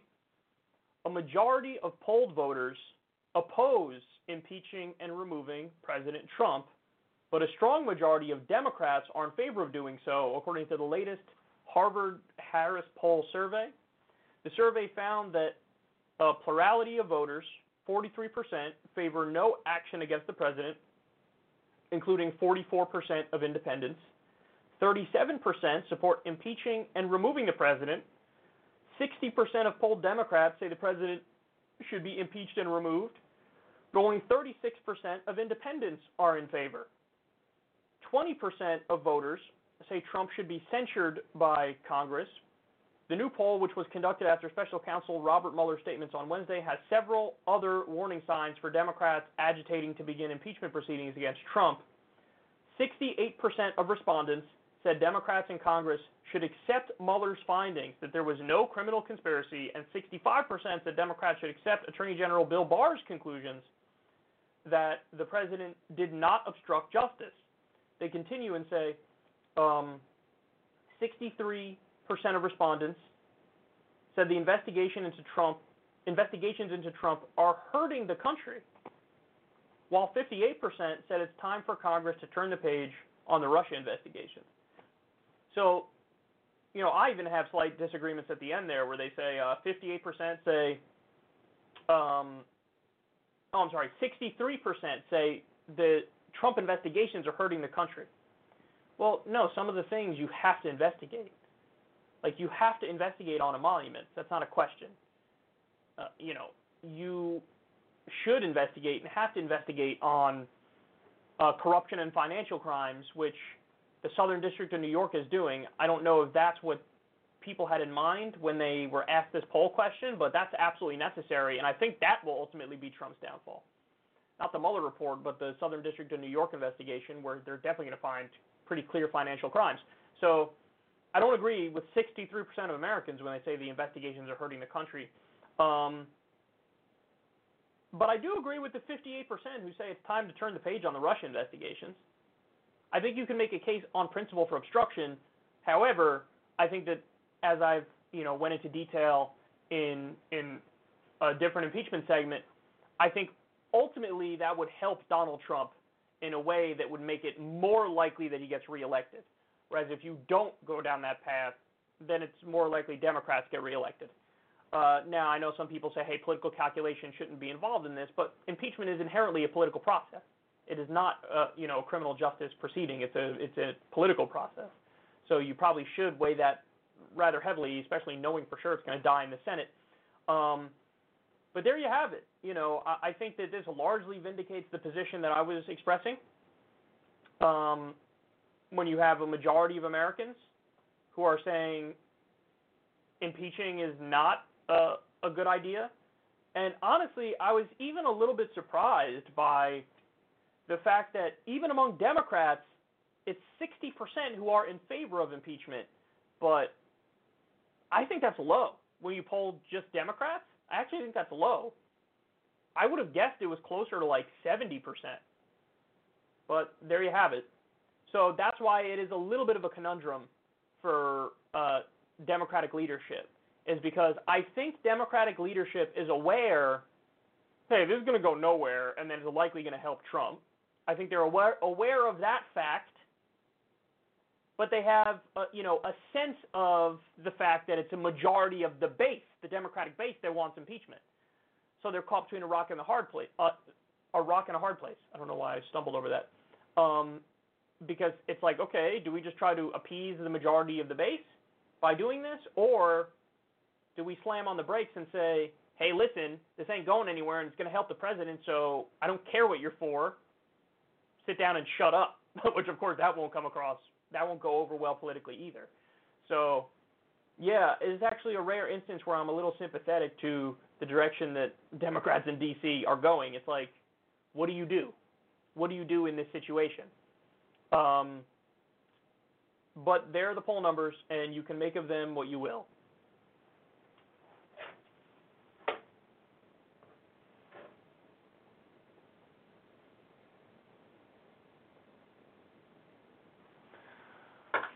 Okay.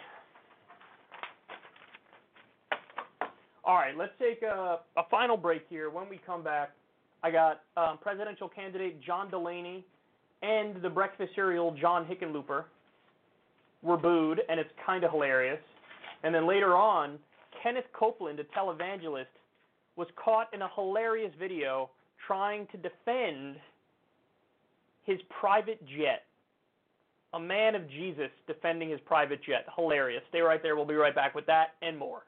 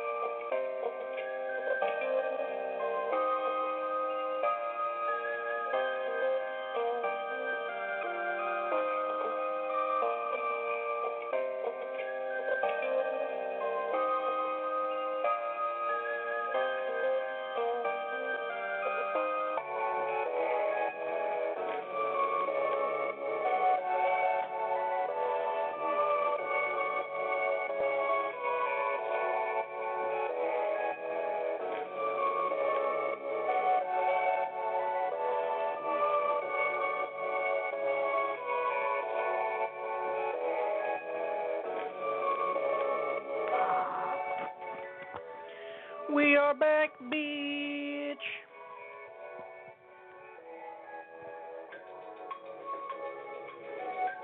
All right, time for the lighter portion of today's show.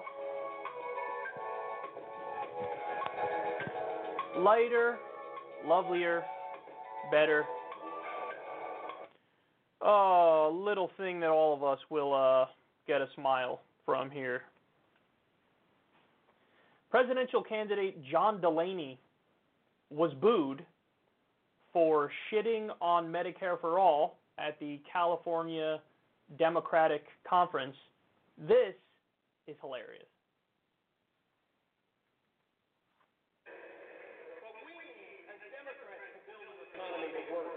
But it's got to be into smart policies. Medicare for all may sound good, but it's actually not good policy, nor is it good policy. I'm telling you.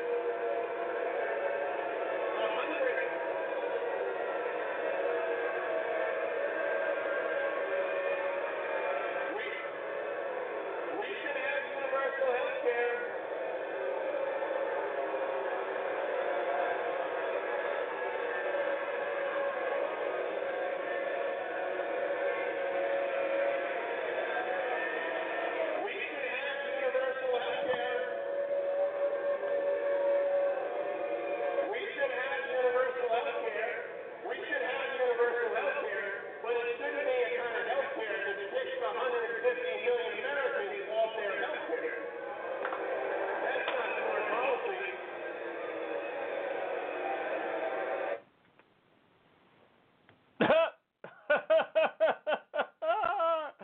I eat it up, baby. I eat it up. Okay, this guy, you're not going to be surprised to learn, has taken a tremendous amount of money from health insurance companies. They're so transparent, man. They're so see-through. Dude, we see you. We see you. We know what you're doing. We see it. We see it. And you're embarrassing. You're really silly. Your argument sucks. And let's go ahead and walk through all of his comments here. So I like when he says, Medicare for all, it may sound good because it is good. That's why it sounds good, because it is good. What the fuck you say? It may sound great and people might like it and it may work, but that doesn't mean we should do it. Yeah, it does. That's exactly what it means. It means we should do it. Oh my God. So yeah, dude, the reason it sounds good is because it is good. And that gets to the next point. He says, hey, listen, it's not good policy. Every other developed country has one version or another of a single-payer healthcare system. And they kick our ass in every relevant category. Everybody's covered. There's no millions who are uncovered. There's no such thing as a medical bankruptcy. They have better health outcomes. They spend less money. In every conceivable way. It is insulting to our intelligence that in the year 2019, they're still trying to argue like, come on, bro, Medicare for all is not good policy. You would have to know absolutely nothing about the rest of the world, and you would have to know absolutely nothing about the evidence that already exists to make that argument. So basically, he's banking on the deep ignorance of people in order to make this argument, because it's just fundamentally untrue. There's not a single part of that that's true, John Delaney. You're embarrassing. And then the best part is, it's not good politics. It polls at 70%, dog. It polls at 70%. That's by definition that's good politics. It's overwhelmingly popular. What are you afraid of? I'll tell you. The Republicans are going, oh yeah? Venezuela. What about Venezuela? What about Venezuela, huh? What about Venezuela? What about it? What about Venezuela? What do you want? What do you want? What do you want? Like government take over healthcare, bro? Is that what you want? Want government take over? They act like when people on the far right make a peep, idiots like John Delaney run afraid. Whereas here, I'll give you some responses. When they say it's like Venezuela, you respond, it's like Denmark. Next question. That's it. That's it. That's all you gotta say, bro. That's it. That's it. That's it. That's it. That's it. When they say, "Oh, you want a government takeover of healthcare?" You say, "Yeah, yeah, that'd be actually awesome." When they say death panels, you say, "No, the death panels are right now. They're called for-profit health insurance companies like Aetna and Humana and Blue Cross Blue Shield. They're the ones who make life or death decisions, and money is a factor. It is a factor in their decision-making. You want to talk about death panels? Let's talk about the 30 to 45,000 people that die every year in the U.S. because they don't have access to basic health care. I can't stand these guys. Oh, my God. Like, I thought I was going to be having fun with this segment and just laughing and giggling and yucking it up with you guys. But, no, I'm actually pissed. Like, I'm mad. I'm mad at this guy because, I mean, he's ancient. Dude, you're stuck in a different generation. Give it a rest. Why are you still running? No, I guarantee you, I'm covering this segment right now. There will be comments in the comment section where they go, who? I don't even know who this guy is, bro. What? What do you say? And my audience is like hyper-educated on politics. And still many of them are going to be like, who? John who? John who? What? And let's just be honest here. Eric Swalwell and John Delaney and Tim Ryan and Seth Moulton are all the same person. I mean, what's the difference? There's no difference. On policy, they're exactly the same. They're all polling at a collective 0%. I mean, what a waste of time, bro. And then he's tweeting through it, dog. He's tweeting through it. He's been on a meltdown on Twitter because Alexandria Ocasio-Cortez hilariously, ended him. She was like, okay, a lot of people are saying, who should we endorse going into 2020? Well, let's look at it from the other direction. Who can we dismiss? And she said, John Delaney, gone, sashay away. And why? Because he's against Medicare for all. It's good politics. It's good policy. It's morally correct. It's ethically correct. It's fiscally correct. There's no argument against it. So she destroys him, gets about 19 quadrillion retweets, and then he's like, well, I don't see what the. You want to debate on this? We can have an event or something. Oh my God, John, you're so stupid. Go ahead. Keep digging that political grave, dog. That's what you're doing. You're digging your own political grave. Here's something you should always, always, always remember. It's a political rule. You're always going to lose if you just talk about shit you're against. You have to talk about what you're for. If you're defining your campaign, and that's what he's doing right now, by the way. He's defining his campaign as, I'm the guy against Medicare for all. Well, congratulations. Exit stage right, dipshit. You cannot do that. You have to say, here's what I'm for, and here's a quick, easy, simple argument as to why it's better. But he can't make a positive argument for anything because he doesn't know dick. And he's walking right into the trap of yeah, that's what I'm going to be known as, the guy who's against Medicare for all. So and you know what he said? He argued on Twitter oh, how can we expect to beat the other side when we can't even, disagree respectfully? We can't maintain civility and decorum. And you had to boo. Dude, take the L and walk away, son. Hold the L. Go sit outside, okay? Hold my pocket. What's wrong with you? What's wrong with you, dude? Are you serious? Come on, man. I don't... Just take the L, son. Just take the L. I had more to say, but it's gone. It just went out of my head. I got filled with utter disgust for him. Oh, civility and decorum. You know what I view as pretty uncivil and disrespectful? You know what breaks decorum to me? 30 to 45,000 Americans dying every year from not having basic health care. That offends me. You know what else offends me?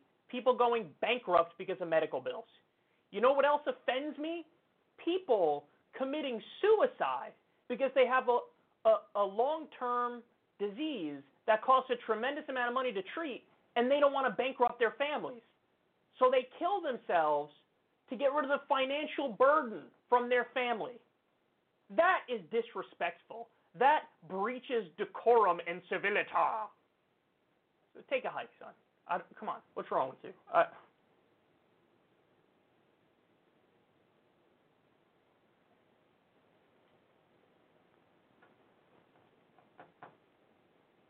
The upside of this election will be it's a turning point. It's a turning point. This is the solidification of the left being the dominant strain taking over the Democratic Party. Because if you haven't noticed, guys like Delaney are purged, and rightfully so. There's a party for you. It's called the Republican Party. Go have fun there.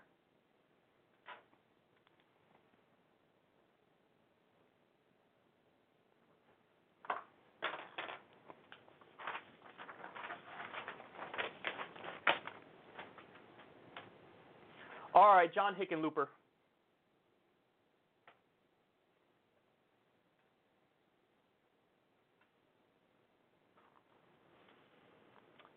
So the breakfast cereal John Hickenlooper was hilariously booed while giving a speech at the California Democratic Conference. Take a look.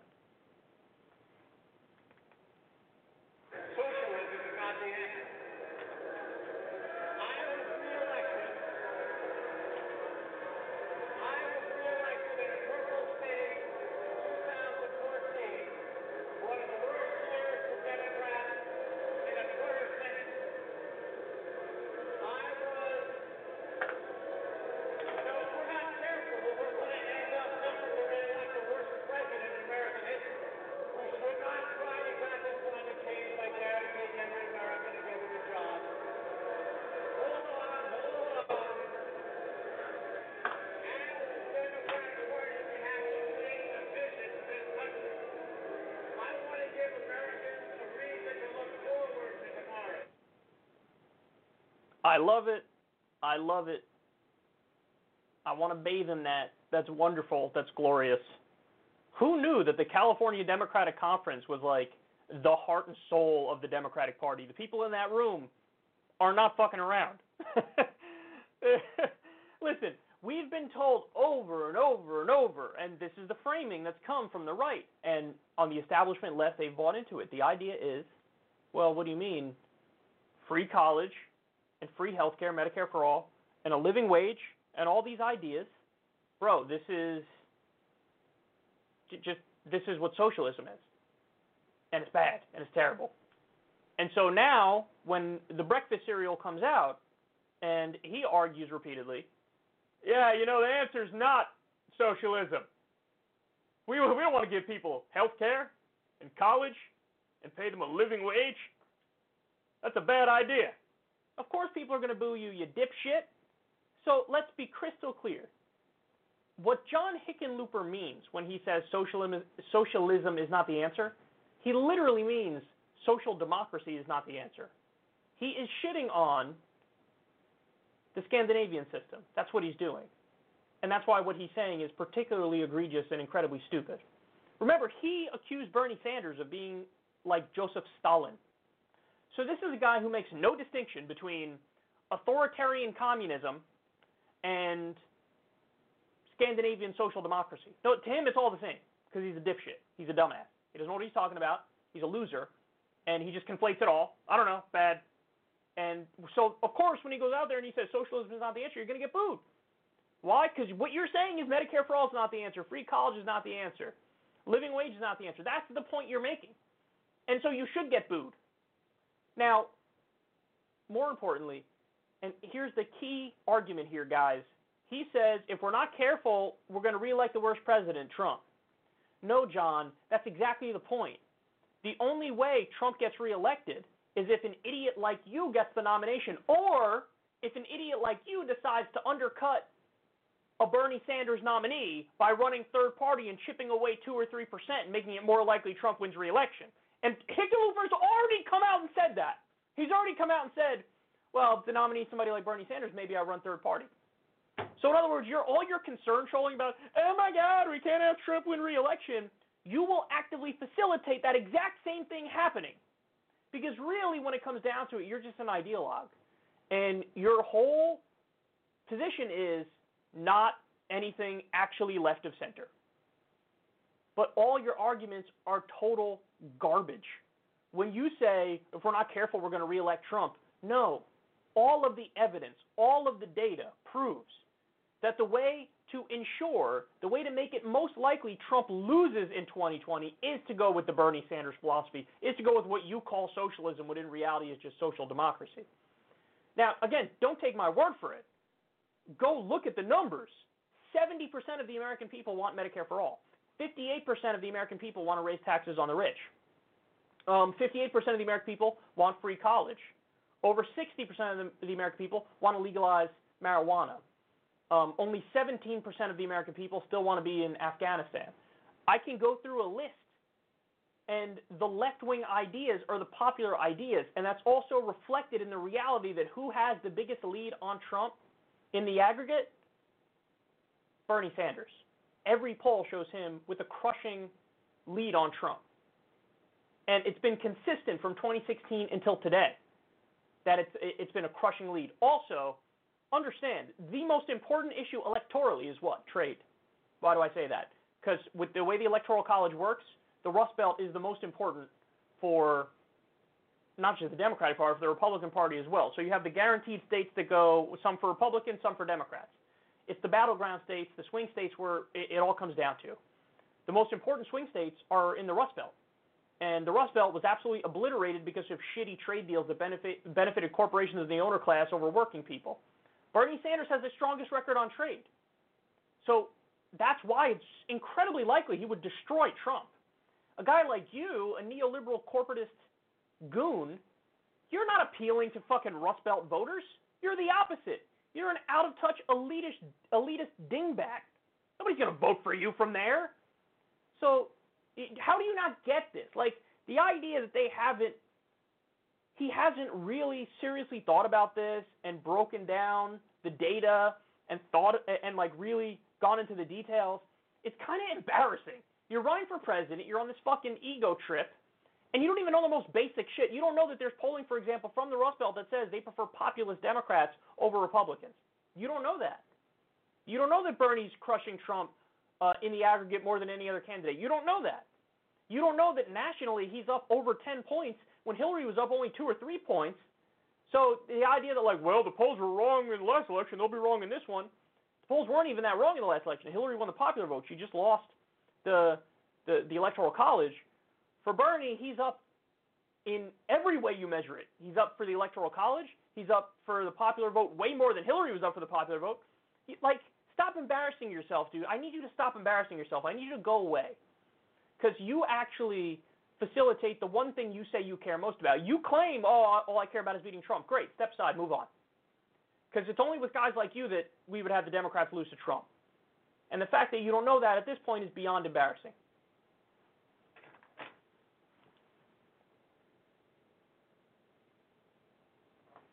Okay.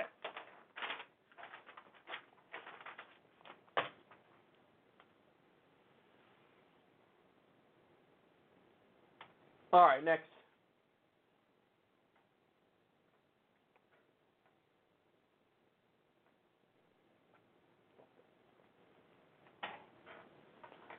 All right, let's make fun of the goofballs on Fox for being goofballs. So on Fox News show, American News Headquarters, that's the show that I was on, something hilarious happened here. So you're going to see a guy by the name of Chip Franklin, which I know sounds like he was created in a lab to be a shitty radio host. That's exactly what he is. He's supposed to be the guy on the left here. Okay, I just need to be clear about that. So what they do on the show is they have radio hosts from the left and the right, and they have Leland, who's the host, and they go back and forth on some news issues of the day. So here they're going to talk about the California Democratic Party convention and what happened there, and then towards the end of the segment, look at the weird ending. What we should be talking about, which is Kamala Harris. You had it earlier on, and Kanye was trying to take the mic from her. But Yeah, John, this is I gotta let John get in the last word, but this is an important question, John. We know that President Trump, because we've talked to people in his campaign, et cetera, they're going to define whoever the Democratic nominee is as socialist, and with sound bites like that, it kind of helps. Well, that's a great commercial for Trump to run about 1 million times next year, isn't it? This stuff doesn't play outside of San Francisco. That's a cult meeting inside that conference. John, I know you don't have a return trip. I'm trying to figure out why you're putting John McCain's face up. Yeah, and the off chance the president's watching, real heroes out there, Pete Buttigieg, others that have served this country. Just a thought. Okay, all right. This went off the rails. All right, Chip, John, thanks a lot. John, we'll have you back and finish that thought. See you guys soon.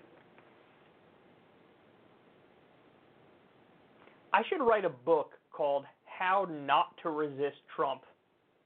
That would be the longest book ever. It'd be like 1,000 pages. And it would be filled with virtually everything these losers do. Like, he thinks that's like, bro, me? No big deal. I'm just brave and noble and resisting in, like, a really strong way here, bro.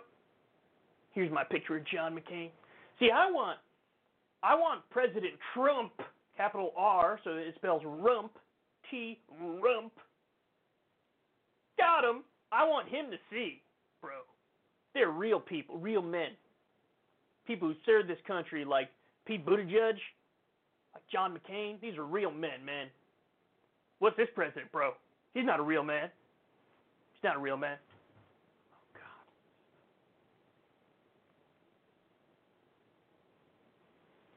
God. There are ways to resist Trump that don't involve you becoming an utter moron. Okay, this is like the even worse example of this is when they do the. I mean, he makes George W. Bush look good. I said, shut the fuck up! Shut the fuck up! Shut up! Shut up! Shut up! Shut up! Shut up! Shut up! Shut up! Minimum 200,000 innocent, dead Iraqi civilians beg to differ.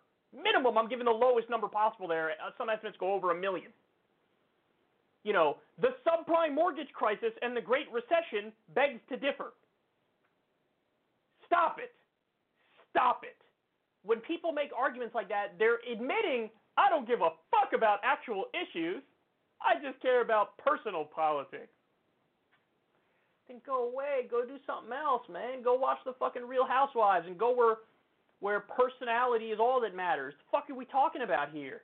God damn it. He's supposed to be on the left, and he's like, oh, John McCain.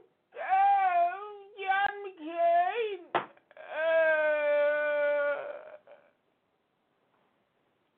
The John McCain fawning hero worship has to stop. I got news for everybody.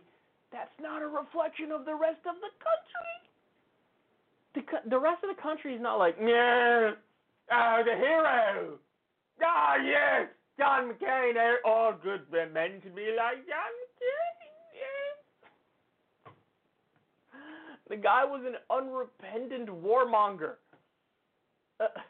Politically, he was disastrous. The one good decision he made, one was being anti-torture because he was tortured, and the other one was, at the very last second, saving Obamacare. The only reason he did it is because him and President Trump have personal disagreements with each other. It was over petty personal politics that he was like, yeah, okay, I'll save millions of people health care. But the idea that you glorify this guy, Jesus fucking Christ, man.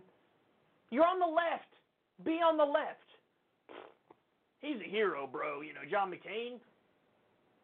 Here's my silent protest. Here's a picture of the great man, John McCain. He's so wonderful. Like, who are you appealing to? What are you doing? You're just doing a segment where the whole point is to make the idiot Morning Joe cast cheer for you while the rest of the country is like, what the fuck are you doing? What a weird consequence of the Trump era that now George W. Bush's image has been rehabilitated among silly Democrats, centrist Democrats, and John McCain's image has been, restored in the minds and the eyes of silly centrist Democrats. Political commentary is not for you. Please, guys, move on.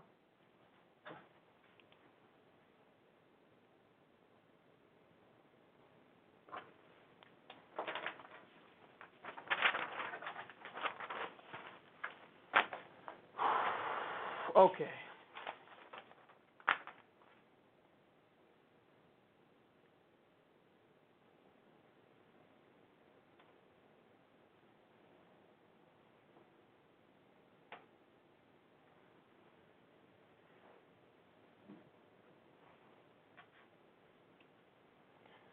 So the U.S. government and the Israeli government are claiming that Iran has attacked multiple Saudi oil tankers, and the argument is Iran is becoming belligerent in the Middle East, and, they're a rogue nation violating international law. By the way, hilarious, the U.S. would accuse anybody of violating international law.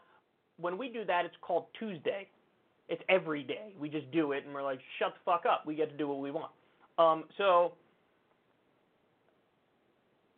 the claim is, oh my God, Iran, they're so terrible, they're so bad, they're such a rogue state, they're the number one state sponsor of terrorism, which is hilarious they're called that because, of course, the number one state sponsor of terror is our buddy Saudi Arabia, who we prop up and back and arm and watch as they commit a genocide and cheer them on and Hercules, Hercules, Hercules, kill your many babies. Sorry if that's harsh, but that's what we're doing. That's what we're doing, and it's disgusting. Don't be mad at me. Be mad at the fucking people doing it, okay? So, look at the news coming out now on Iran. Let's see if it backs their narrative that, somebody contain them. They're out of control. They're so out of control. Look, Reuters reports Iran stays within nuclear deal's key limits, IAEA report shows. So even after we have slapped them in the face repeatedly, spit in their eye, we accuse them of shit they didn't do, we're trying to build the case for war by claiming little old America and little old Israel are just acting defensively. They still haven't budged, and they're still following the Iran deal. By the way, just so everybody knows, there were at least a dozen other instances since 2015 of the IAEA reporting that Iran was in full compliance with the nuclear agreement. So every step of the way, Iran was following the agreement. You know who was violating it? Us. So we violated it, then we blame them, and then we try to build a case for war with them to do regime change. Who's the good guy and who's the bad guy here? Now, I'm not saying that domestically they're not terrible. It's the Iranian government. They are terrible domestically. But that's no reflection in the slightest in international affairs. And let's be serious, Iran knows they have a rinky-dink military budget. What are they going to do? They're going to fend off the greatest power the world has ever seen in human history? They're going to do that? They're not going to pick a fight with us. Are you crazy? That's like a little school kid picking on fucking Mike Tyson or some shit. It's not going to happen. They're not going to do it. So we have to pretend like, oh my God, they're so rogue and so crazy, and so we have to go topple them, right? And then now you know the reality is shit like this. Now let me ask you, have you heard this anywhere else? Have you heard this story anywhere else? Have you heard it on CNN? Have you heard it on MSNBC? Have you heard it on Fox News? Have you heard it on the nightly news? Seems like a pretty fucking important piece of information when this government is in the midst of trying to make a case to go fucking topple another government. Seems like pretty important, right? Like, oh shit, look at that. They're still following the deal even after we violated it repeatedly. We pulled out of the deal. We slapped them in the face. We accused them of shit they didn't do. They're still following the deal. And what's the media like? Well, my Pentagon sources have told me that Iran is still to blame and they are still the problem, so I am going to report that dutifully. Because you're hacks. Because you're not doing what the media is supposed to do, which is being a watchdog of people in power. You're sycophants to power. I don't know, my Pentagon source says it, so it must be true. Fact check them! God damn it. I'm a YouTuber. I have to explain this? I have to explain this to people who've been in journalism their entire careers? I have to do that. Credit to Reuters for reporting this because I haven't seen this almost anywhere else. It's kind of embarrassing that you have to come here to get this news. But again, now you know. Now you know. Now, we're at the point, though, I will warn everybody. We are at the point right now, and I'm telling you in advance, okay? We're at the point now where we have done so much to build up to war with Iran. And we're blaming them for shit they didn't do, and we're cutting off their oil exports and trying to force it to zero, which is in form of economic warfare to try to starve the country and make it so that they try to overthrow their own government. So Iran, now at this point, they've been pushed to the brink. They go, okay, we're going to start enriching. Why? Why are they saying that? Because they want to have a deterrent. because they know the U.S. wants to topple them. So if they come out and say, no, see, we have a nuke now, that's them saying, now you can't try to topple us, because if you do, who knows, maybe we can fight back. But they've announced, okay, we're going to have to act, we're going to have to fucking enrich now, we're going to pull out of this deal finally at this late date. What will happen is, when they do that, because this is the last report before they promise to enrich, so the next one will show they're doing more enrichment. Hear me now, quote me later. When they do that, I guarantee you, U.S. media will dutifully report, oh, Iran is enriching uranium and they're trying to get a nuclear weapon. What are they doing? And the whole implication of all the articles will be, oh my God, Trump needs to act. Oh my God, Bolton and Pompeo need to act. Oh my God, what are we waiting for? Go get them, they're enriching, scary, bad, stop them now. And you will know, because I'm telling you in advance, you will know the context of all this. The context is Iran stayed in the deal, even during and after the U.S. was violating it, the U.S. was slapping them in the face, the U.S. was doing economic warfare on them, the U.S. was pushing them to the brink, and then finally they said, fine, we'll enrich, and then it will be framed as Iran is being offensive here, Iran is being aggressive here, and the little old U.S. and little old Israel have to defend ourselves and go topple them. Guarantee you that's the way this is going to unfold, 100%. And very few articles on this, very few coverage of this, they're still following the report. Guarantee you the first time they enrich even slightly above the level, that'll be news everywhere. And they'll use it to build up to the case for regime change, the same way they do it with Venezuela, the same way they've done it already with Iran, the same way they do it elsewhere, Syria, and they'll smear anybody who comes out against them. Look at Tulsi Gabbard, met with Assad for diplomacy, and she's smeared to this day as like a genocide lover and an Assad apologist. Anybody who's anti-war is smeared. Same thing will happen for Iran. We're watching the build-up right now, and it's disgusting and scary to see, and the media is aiding and abetting it.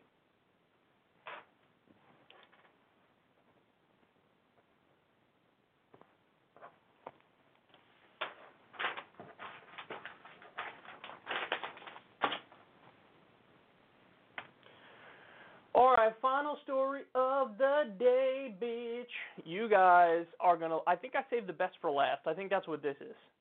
Yeah, that's what this is. So get ready.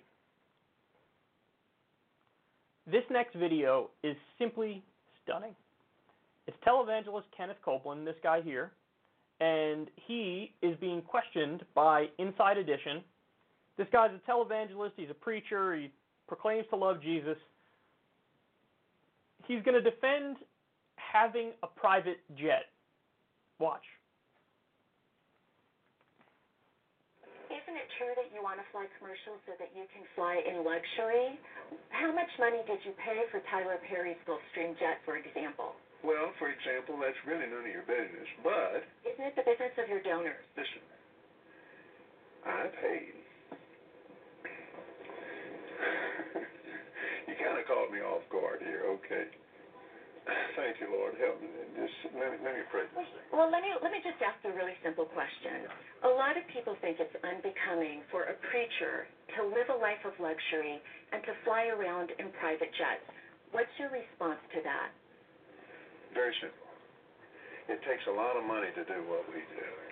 Without the airplane that we have that I bought from Tyler Perry, and I didn't pay anywhere, and Tyler's one of the greatest guys. He made that airplane so cheap for me, I couldn't help but buy it. Okay, all right, but I want to get to the demons, because people are very concerned about that comment. Your chance here, Inside Edition. I love your eyes. Again, getting back to the comment. You said that you don't like to fly commercial because you don't want to get into a tube with a bunch of demons. Do you really believe that human beings are demons? No, I do not. And don't you ever say I did. We wrestle not with flesh and blood, but principalities and powers. Can you explain what you meant by that term then? Just explain, because it's really simple. You said you didn't want to get into a tube with a bunch of demons. What did you mean? You think that people that fly commercial are demons? Well, give me a chance to talk, sweetheart. I'll explain this to you. But it's a biblical thing. It's a spiritual thing. It doesn't have anything to do with people. People. I love people. Jesus loves people. But people get pushed in alcohol. Do you think that's a good place for a preacher to be and prepare to go preach to a lot of people? when somebody in there is dragging some woman down an aisle. It made me so mad to see that on television. I wanted to punch a guy out myself. I can't be doing that while I'm getting ready to preach. So you just don't like to be around the sinful people or the hurtful people. Is that what you're saying? The people, baby. Not the people. To those critics that say that a preacher should not be living a life of luxury, what is your response to that? They're wrong. The Bible also says that it's more difficult for a rich man to get into heaven than it is for a camel to get through the eye of a needle, correct? The rest of the scripture. But he said, all things are possible with God. Wow. Wow. Just so you know, that was actually 11 minutes long. Occupy Democrats clipped out, whatever it was, 2 or 3 minutes of it, the most interesting parts of it. I highly suggest you go 7-minute clip, because that made him look like, this short clip made him look like literally the worst bullshitter on the planet. In the 11-minute long clip, he's still a bad bullshitter, but it's not as bad as what you see here in the 2 to 3 minutes. But having said that, oh my God, that's so glorious in so many ways. Here's what happens when you push back on charlatans and con men. He kind of just like melted. Some of my favorite parts were, he made the airplane so cheap, I just couldn't help but buy it. Pretty sure that's a sentence that has never been uttered in human history. He made the plane so cheap, I couldn't help but buy it. That just shows he has a different conception of money than most people. The plane was so cheap. Nobody's ever even said that about a car, probably. Oh, the car was so cheap, I couldn't help but buy it. The plane was so cheap, I couldn't help but buy it. By the way, I actually don't know the number he paid, but obviously it was millions. Then when he got mad, the picture you see here, when he got mad, man, is that so telling, because that's where he couldn't control the direction the conversation was going in, and somebody in front of him was obviously skeptical. So he snaps. See, guys like this are used to controlling the room. You know, he can go to his mega fucking, I don't know if he preaches at like a mega church or anything. I know he has a show on TV. But he can control the environment, control the people around him, and, you know, he's used to that. When he's confronted with somebody who doesn't immediately buy into his nonsense, and they're skeptical, and they're open and upfront about the fact that they're skeptical, he doesn't know how to deal with it. And so what does he do? He snaps. No, I didn't. Don't you ever say I did. What do you mean? It's literally on video. She's quoting you. We covered that story. I remember it was probably like 2 years ago now, where he said like, you know, you have to help me pay for my jet because I can't be in a tube with a bunch of demons.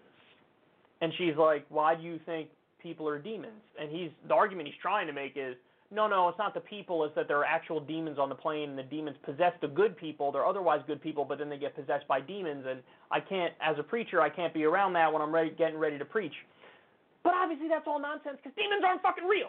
If they're not real, stop it. Stop it. Stop it. And I like how in the middle of the conversation he pauses a few times. He's like, well, thank you, Lord Jesus. Let me pray on this. And there was a time there at the end. He actually, in the longer clip, you see, he like holds her hand and says a little prayer for her, like, Lord Jesus, please bless this Inside Edition woman's blah blah blah blah blah. And he keeps saying during I love Inside Edition. My wife loves y'all. Well, I'm not sure you're gonna like him too much after this, because clearly they exposed your ass. I like how in his mind he thinks he's a convincing bullshitter. That's my favorite part, is that he thinks like, I'm nailing this shit. Dog, what? Look, even in the longer clip, he's a better bullshitter, but not good enough. And it's just like, how do you think you're convincing? That's what happens when he's surrounded by fluffers his entire life. Everybody's, oh yeah, sure, great. Oh yeah, you're representing God. Oh yeah, sure, get the plane. Oh yeah, the money's great. And then finally the alcoholics argument, like, man, I don't want to be on a plane where you got people who are abusing people and dragging that woman down the aisle. I wanted to punch her myself. I think he's talking about a high-profile case of some sort of abuse from an airline against somebody on a plane. But what a shitty dodge. What a shit. Sometimes some bad things happen on planes. Therefore, we should I should never have to fly commercial? By the way, in the longer video, his main argument is like, I do so much preaching in so many places around the world that it's just so much more practical for me to have this. But listen, the counter argument is way more convincing. That if you say you're a Christian, you're basing your life on Jesus Christ.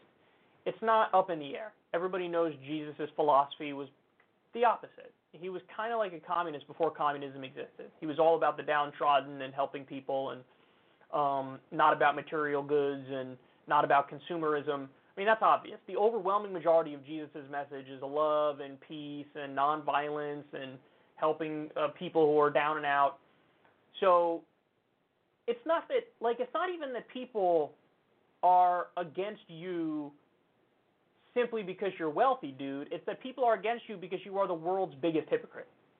That as you are preaching that you are a Christian and you believe in Jesus' philosophy, you're like, I have a bank account with probably $100 million in it, and fuck off. Because that's not, what would Jesus do in that situation?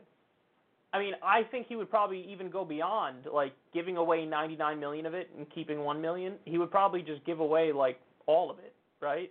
I mean, that's my guess. I don't know, but the whole prosperity gospel thing, I just wish they were honest about it. Just be like, okay, yeah, we're not actually preaching what Jesus believed in, but this is what we believe in.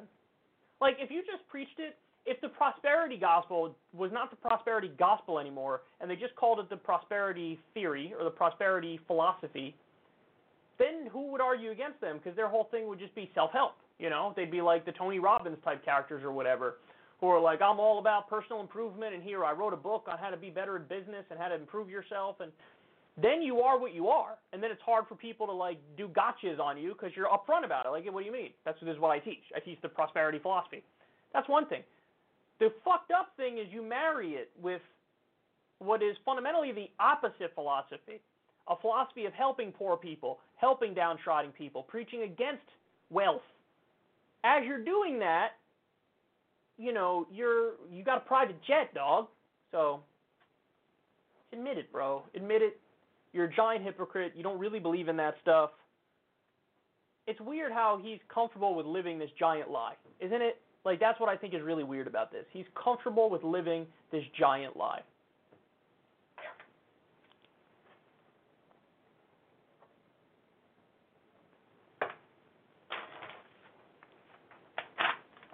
Okay.